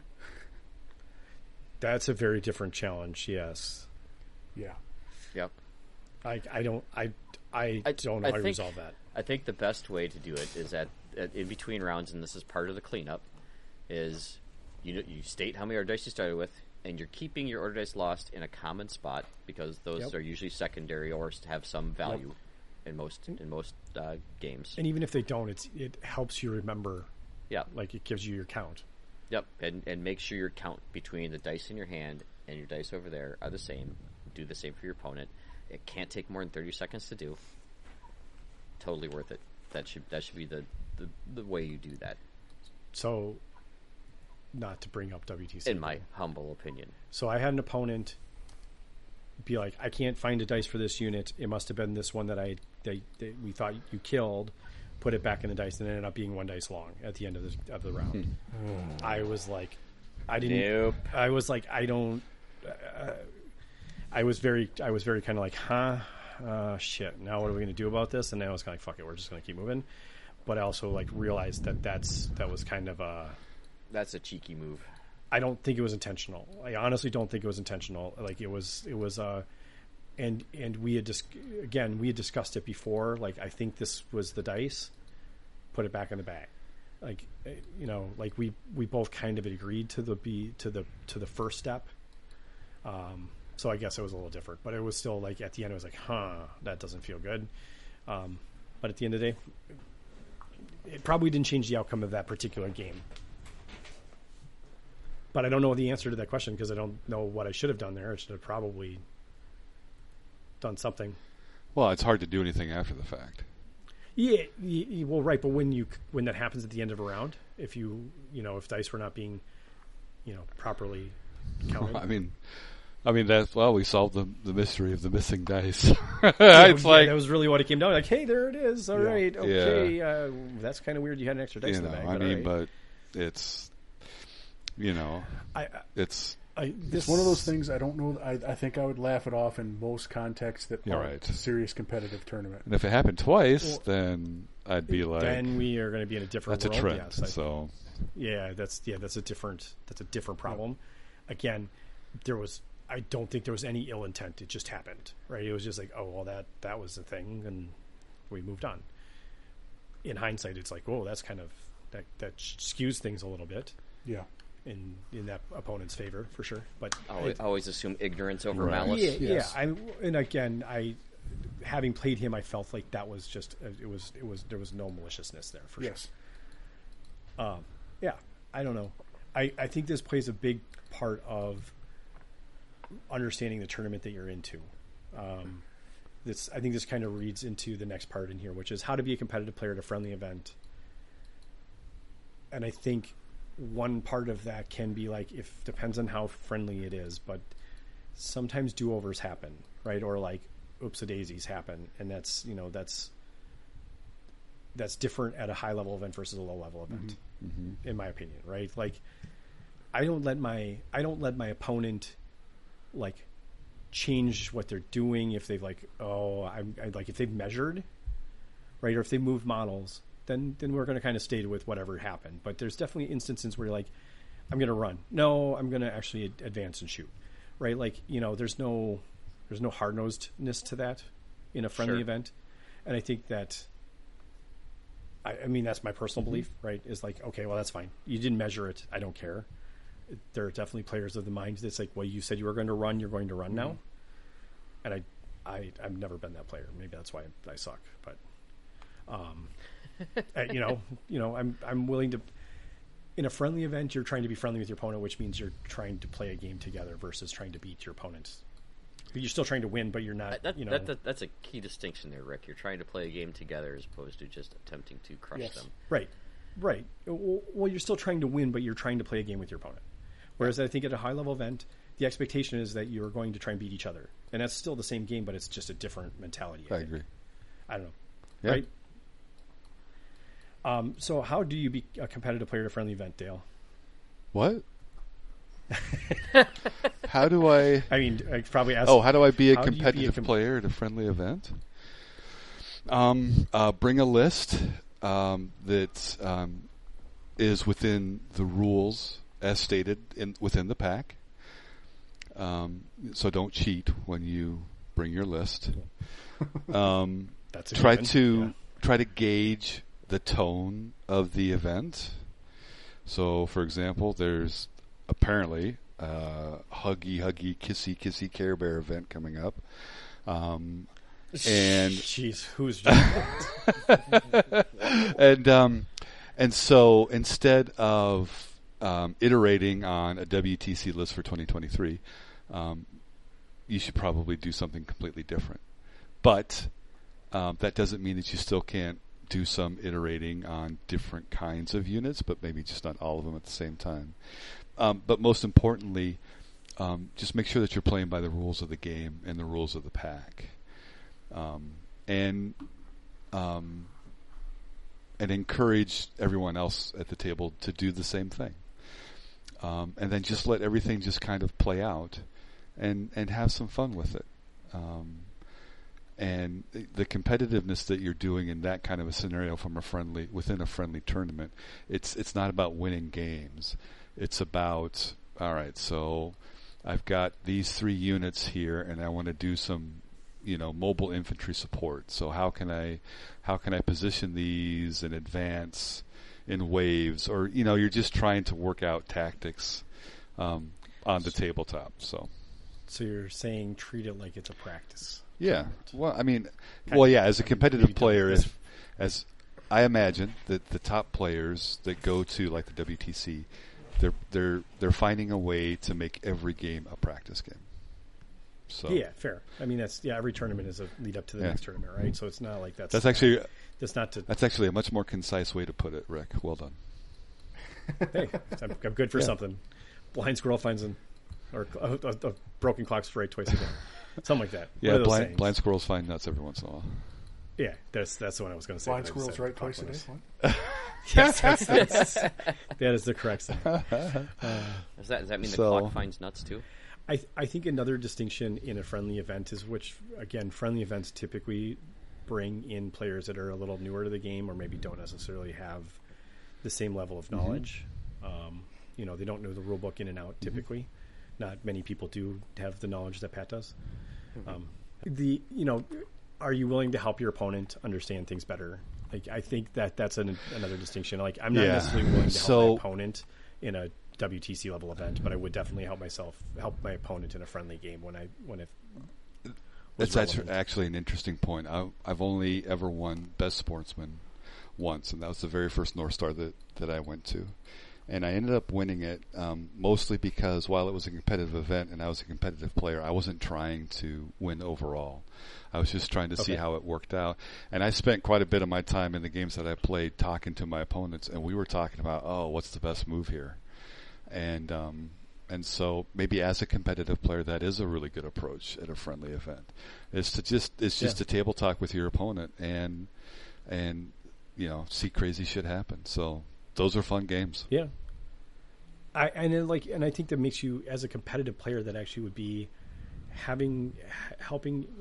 I don't think it should be unsolicited, but if your opponent wants help understanding what's the optimal choice, like as a competitive player, that's actually beneficial to you, right? That was actually right because that's what your opponent in a high level event is going to do. Here's what here's what an opponent at WTC would do. Well, see, for me, I always. My philosophy is it's better to ask the right questions to help a person get to a better place than it is to tell them how to get there. And so instead of like, well, here's the optimal, and instead of like directly pointing out what might be the optimal choice, just kind of walk them through it a little bit and like nudge them, kind of, because it's like I said, discovery is always better than just saying what it is. Just flat out telling them. Sure. I think, and again, in a tournament scenario where you might be time limited, sometimes discovery would be lovely, but not necessarily capable. Sure. I mean, maybe in which you're not going to offer that much help. That's fair. But there's definitely times where you're like, well, it's either this unit or your sniper. Like you got, these both are pretty good choices. I'm not sure which one of them's better than the other, right? I might narrow it down, right? Like help them. I've done I could tell you after the game. Yeah, fair. You've done that to me before. Yeah. Yeah, I mean, there's lots of ways to handling it. I think it's just another mindset to have in a friendly event. I think if you're putting a summary on this is the competitive player at a friendly game is considering this as a practice for himself.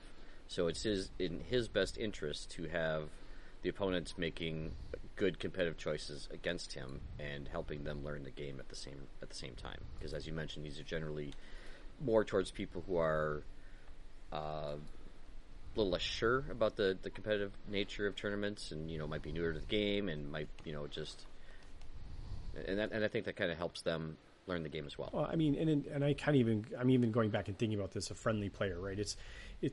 They're just two different mindsets, right? Like I'm going to a tournament to have fun versus going to a tournament to win it, right? There's just two different mindsets. Now, like a competitive player can go to a friendly event and be like, I'm just coming here to have fun and learn, like figure out my army or whatever, right?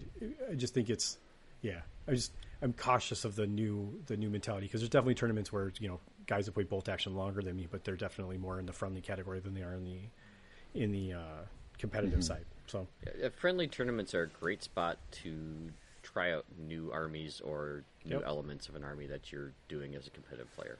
I think that's an interesting challenge to some competitive players that are really good. I know John will often take new armies. John Stentz, the person we've talked about a million times, will take a new army to a more friendly event so that he has at least some less competitive advantage.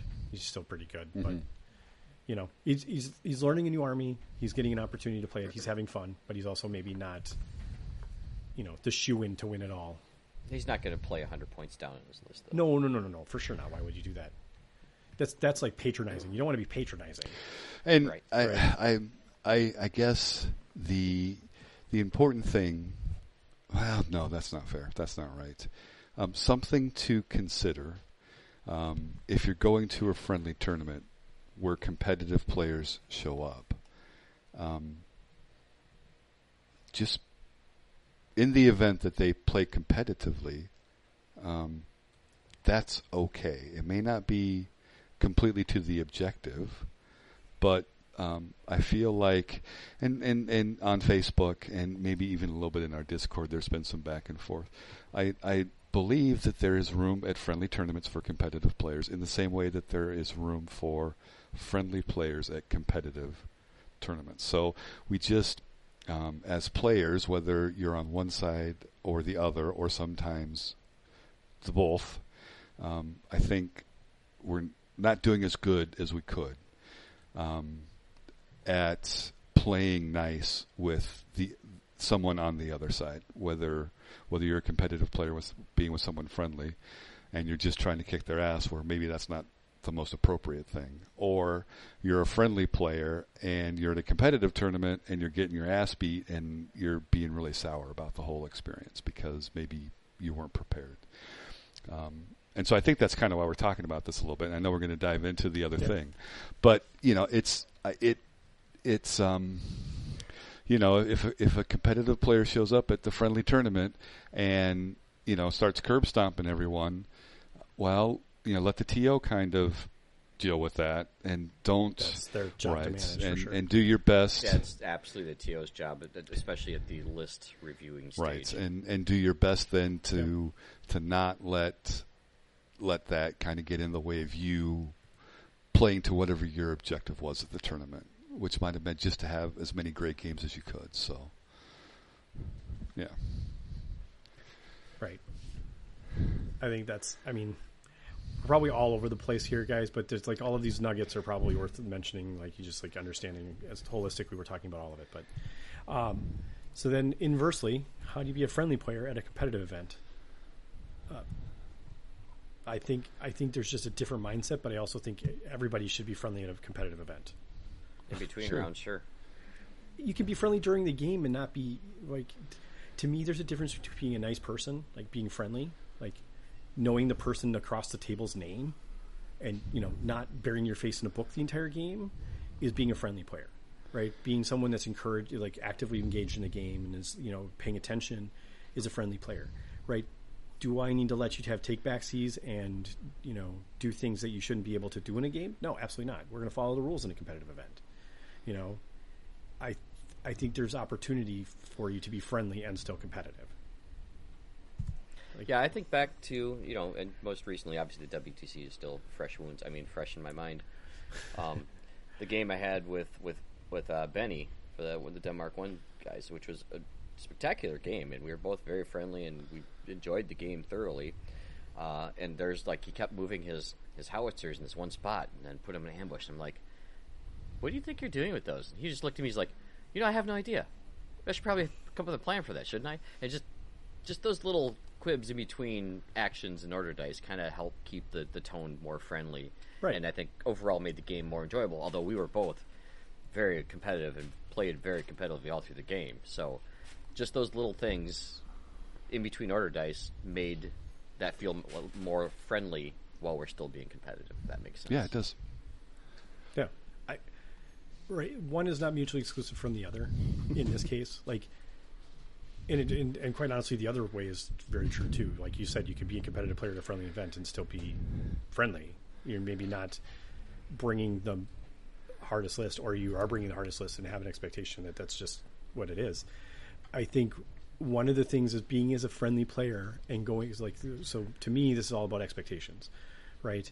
Being a friendly player going to a competitive event, your expectation is you're not going to do well, right? You're not going to necessarily win all your games. You're not going to be they're going to be hard fought games.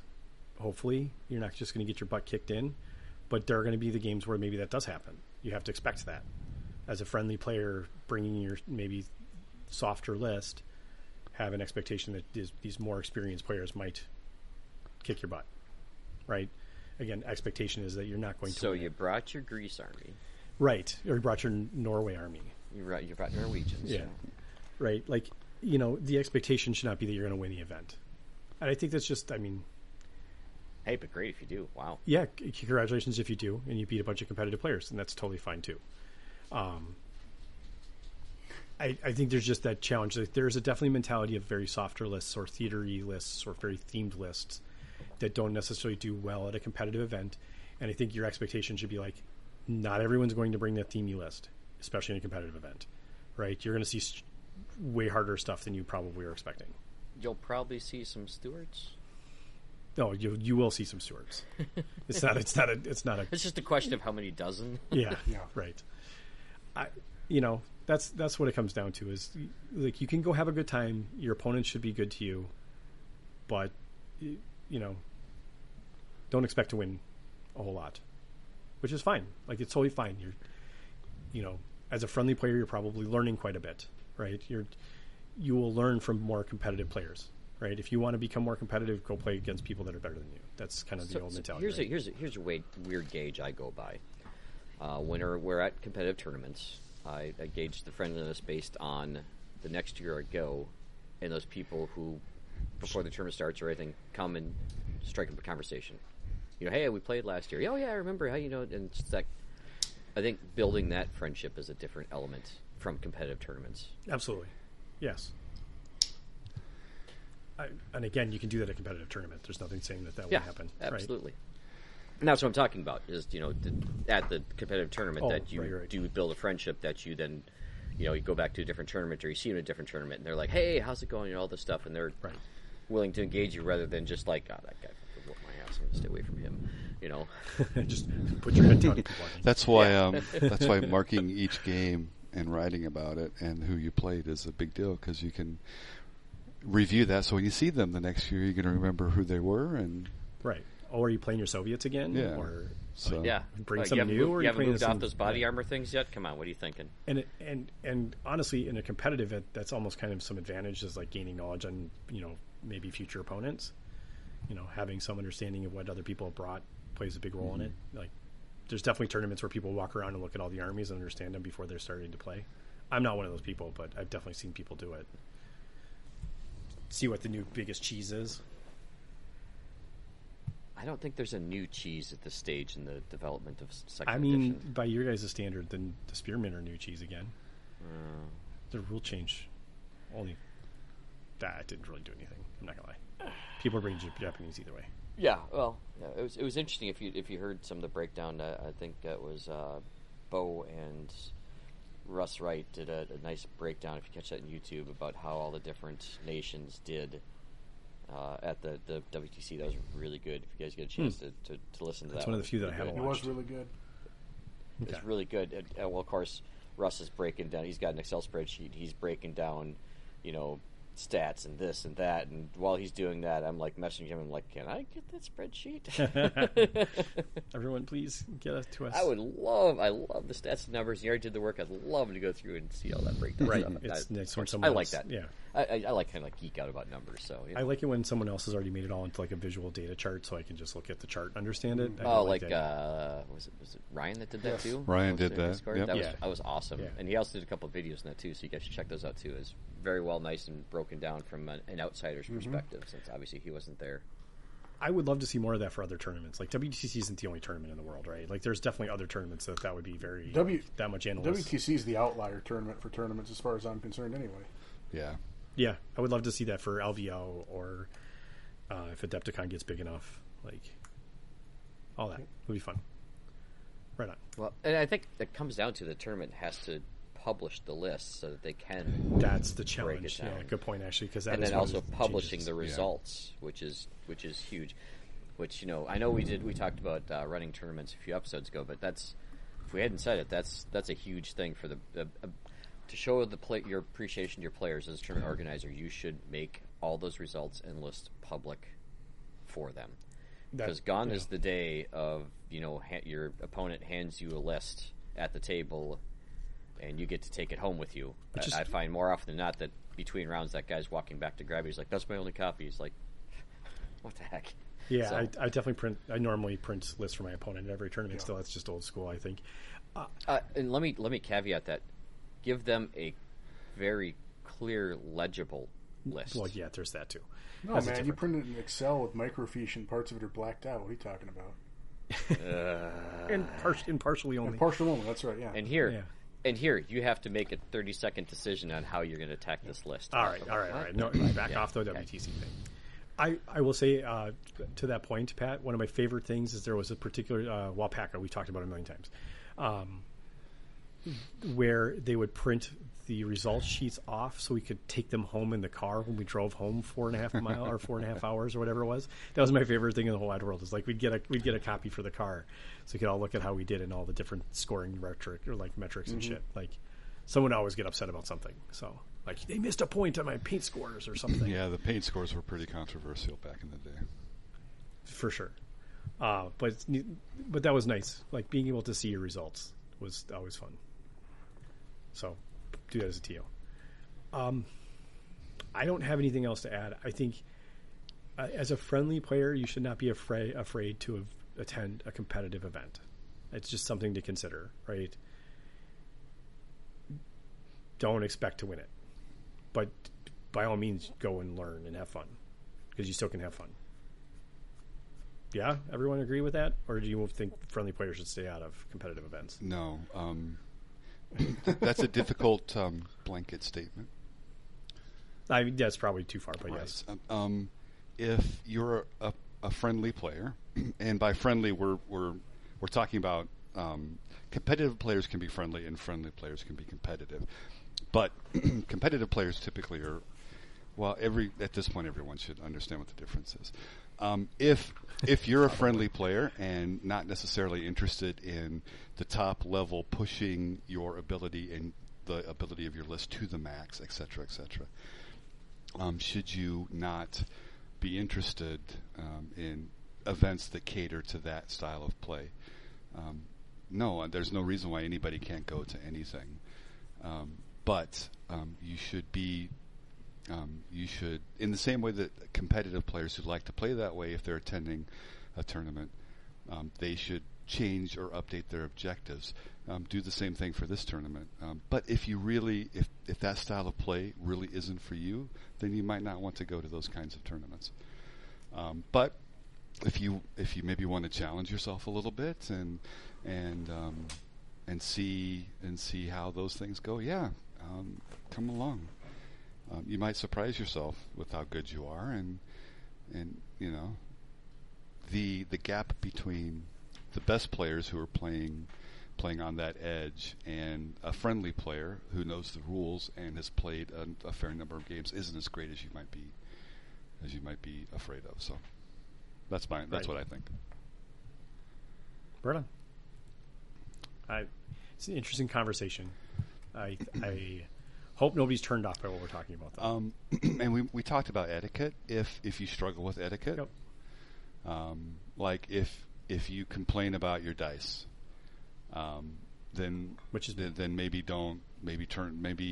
competitive tournaments aren't for you, because it's really easy when things aren't going your way for whatever reason. If the dice if they start swinging away from you, and then you start complaining, that can be a rough game at that point in time, especially if you're playing against a really good player who's just going to turn on any mistakes that you make, and then you're not having a good time. But the idea is you can have a good time as a friendly player at a competitive tournament if you prepare yourself, in the same way that you as a competitive player can have a good time at a friendly event and not ruin other people's days. So that's the objective. Yeah, that's a good call. Yeah, I think we've covered that pretty much through all of that. And probably both sides of it. Yeah, just remember the lessons you learned in kindergarten. You know, let's grow the fuck up and that's what my kindergarten teacher said. Exactly like that. And be friends. I mean, we all got little miniatures on the table, and yeah, it's a game about pushing toys around. That really is ultimately the thing, right? Right. Is we're all playing a game together. We're having fun. We're supposed to be having fun. We should not be taking this shit so seriously that that we can't laugh about it at all. Right. I think that's important to remember. Sometimes it's hard to. There are times where it's hard, right? Well, yeah. I mean, But we're still it's people and humans, and Yep. shit happens 100%. So here's And we get the competitive itch pops up, and you scratch it. Yeah. Everyone wants to. so here's the interesting thing. First of all, happy birthday, Pat. Oh yeah. We're actually recording on Pat's birthday, so Thanks. you guys should all be especially nice to Pat. Technically, it's a day late already. It's after midnight. Fair enough. Just saying. And Pat's really close to my age, but what I've discovered is that gaming and how it was looked at in the larger society when I got started 30, 40 years ago has changed a lot. And so more people are starting to game, whether it's miniature games or board games or online games or computer games or handhelds or phones or whatever. And so it's a much wider cultural thing. And what I figured out is that my kids, and they're adults now, 20 to 30 years old, they tell their friends about what I do, and how I play and how I'm on a podcast and how I was able to participate in the WTC, and all of their friends think that that's really cool. And so we all play, and it's a passion. And if you're passionate about something and you can get together socially with other people who are also passionate about it, that's a cool thing that your kids actually grow up looking at and going, you know what, that's actually a really cool thing. And I'm amongst my kids and their friend groups, I'm one of the cooler dads. So embrace that stuff. It's a really kind of cool space to be in. And the more people that we get here, whether they're, more on the competitive side and they're trying to push themselves in their lists, or, it's a friendly thing and we're just excited about sitting down and having a beer and working through some really cool story on the game. The community is big enough for all of us. Let's grow into it together and be fucking adults. Yeah, right on. And then our kids are going to be like, well, what's happening here? And then we can watch them do the same thing, which is, I mean, I'm old enough now that there are people who are playing that I could be their dad. So it's, Right. Yeah. Yep. We're doing this to make the community better. So let's just keep pushing the ball down the road, and you'll be surprised at what it looks like in 5 or 10 years. And I think the bigger key is that when you see a tournament grow, that you're doing the right things. That tournament, not the tournaments you've been at, the growing size and growing number of players. That's what you ultimately want. Right. Yeah. Of course. And I think bolt action is growing in our area. So I'm seeing posts, people looking for games, and oh yeah, I just picked it up, after X number of years playing another game, and where can I get miniatures, and so it's cool. I think it's growing. So Yeah. Okay. Do we want to give a quick snafu update? Yeah, we will be having it. Hey, we're gonna have a snafu again. Same weekend as always, right? It's the weekend before Thanksgiving. Weekend before Thanksgiving, I think is I want to say the 19th through the 21st. Sounds about right. Somewhere about there. As we started recording, it was 146 days out. Totally. Just keep giving me that number, Pat, so I can panic a little bit. We don't hit panic until we get inside 100. I will start panicking now. Okay. Okay. Yeah. I okay. gotta work on it. I gotta work on this table more. me too. A lot more. So, I think I'd mentioned this before, but I had picked up one of those like the miniatures, like the movie crew sort of thing. Yeah. And also in Warlord's recent sale, when I was picking up some prize support, I also did order the little war camera guy too. Yep. So those will be used in a capacity that Jeff has yet to completely noodle on. But expect those to be something that will be used. I think we, the four of us, still need to together and brainstorm if we're going to do any sort of change in the actual format. I'm sure it'll still be very close to what it has been. But if we're going to do any tweaking on that, same thing with Recon Rumble. There might be, based on feedback from last year, there might be a little nudge here, nudge there. but overall probably very similar, and we're still expecting that to happen. And of course, we'll still be doing the raffle for Toys for Tots because that's just an awesome charity to do, especially here locally for local players. Yeah. So I think what I'm going to try to work out the logistics on, and this might not happen, so don't quote me too hard on it, but I think we're going to try and do something in the ticket pricing to have lunch provided so that people don't have, first of all, if the hotel allows us to do something of that nature, Right. because they do have some kind of food vendors on site, which, maybe aren't the greatest. Well, and we're on the opposite in the hotel of them. It's underwhelming to say the least. It's something just to have to, and when Rick and I were traveling around with John Ross, and he said that was one of his bullet points is like, don't make people have to go off site to get lunch, because then they're off site, they might not get back in time, they might get picked late, they might have picked the wrong spot that everybody went to and they had to wait 45 minutes to get through and get their food. They're like scarfing lunch as they're getting back in. That definitely happened. I remember at least one person eating food while they were playing, and I was like, dude, what about the dice, man? Getting greasy shit all over the dice. So we're gonna try to work within the system there, or and see if we can't do that.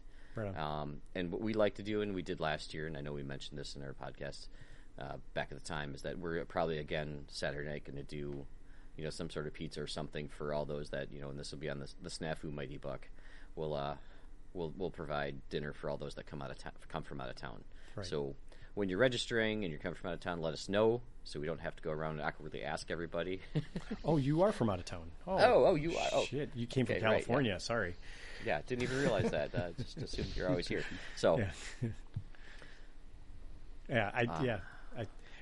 back to what, for those that don't remember or haven't heard or whatever, and you've listened this far somehow, the theme this year is Snafu Goes to Hollywood, right? Is that what we called it? Something like that. Yep, something along those lines. Hollywood themed, right? Mm-hmm. So Hollywood movie themed, right? So you're going to bring your Hollywood army. We're going to hopefully have Hollywood themed tables. Lots of World War II movies out there to pick from. So, Jeff, do you and I still want to sit down and pluck through some of the books and see if some of the named characters might be available for army list selection? That's right. So stay tuned for that, because I remember us talking about that at some point. I was reading through some this afternoon, and I'm like, why are they all majors? I mean, theoretically, we could make our own versions of them that are not all majors. Something. They're all like majors or tanks. Yeah. Well, I mean, that makes them epic and badass. Well, there was one. I think it was in the D-Day 2 book that there was a medic that was pretty cool. Mm-hmm. Okay. That basically, if a unit took casualties, he, as a reaction, if he didn't have an order dice, was allowed to make a move, and if he ended up within 6 inches, he could use his medic special rule on them or something like that. Oh, interesting. That was an interesting one. So, but again, these will be kind of like there's only one of them, so there's 36 players, only one guy gets that, so maybe Jeff's noodling some sort of award type of thing for him. Who knows? So, just to tease a little bit if we could there. Cool. All right. Well, this is probably one of our shorter episodes recently. This is not going to be a two-parter tonight, Pat. No, if they're under 4 hours, I can upload it as one. So yeah, amazing how that works. I think we can call it a night. Lead us out, Pat. All right. This is Snafu. Over and out. Good night, gentlemen. Good night, everybody. Good night, folks.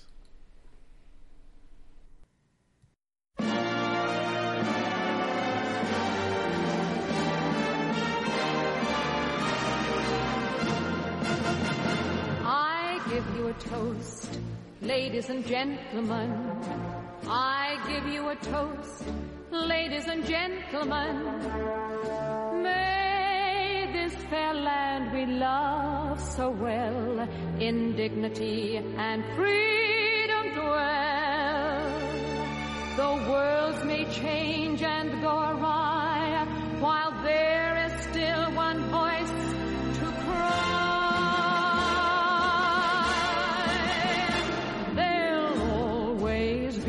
An England, while there's a country lane.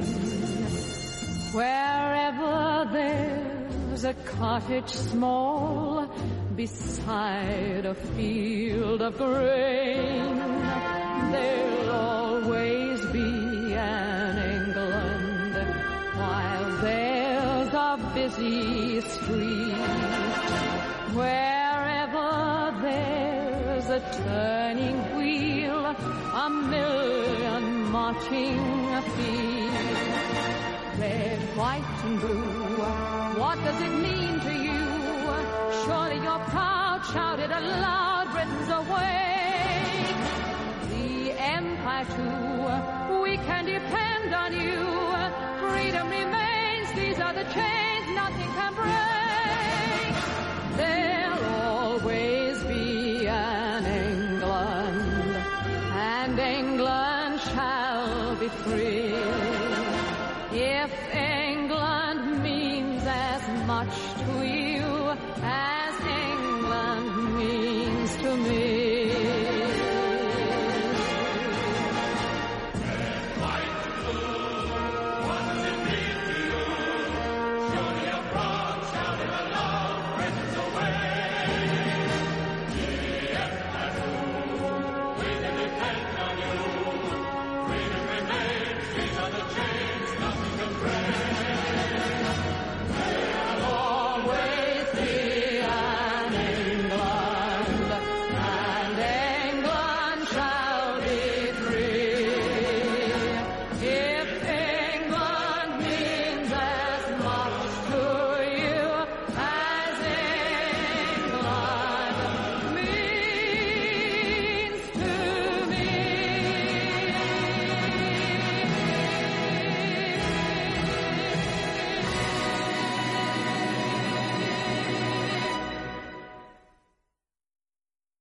Which is not as It's not the good as live it is now. exchange rate. It's whatever he did when he set the price of Switch. Right, so it's a little bit inflated. So it's always better to buy it in euros. And just take the 10%. You still take a 10%, like a whatever. It's not 10%. Is it 10%? Depends on what card you're using, I guess. Well, even at 10%, you're still coming out ahead. You're right, because it's a $30-some difference right now. Yep. 40, And that 40. concludes our economic portion of the episode. It's actually $40 difference. $42.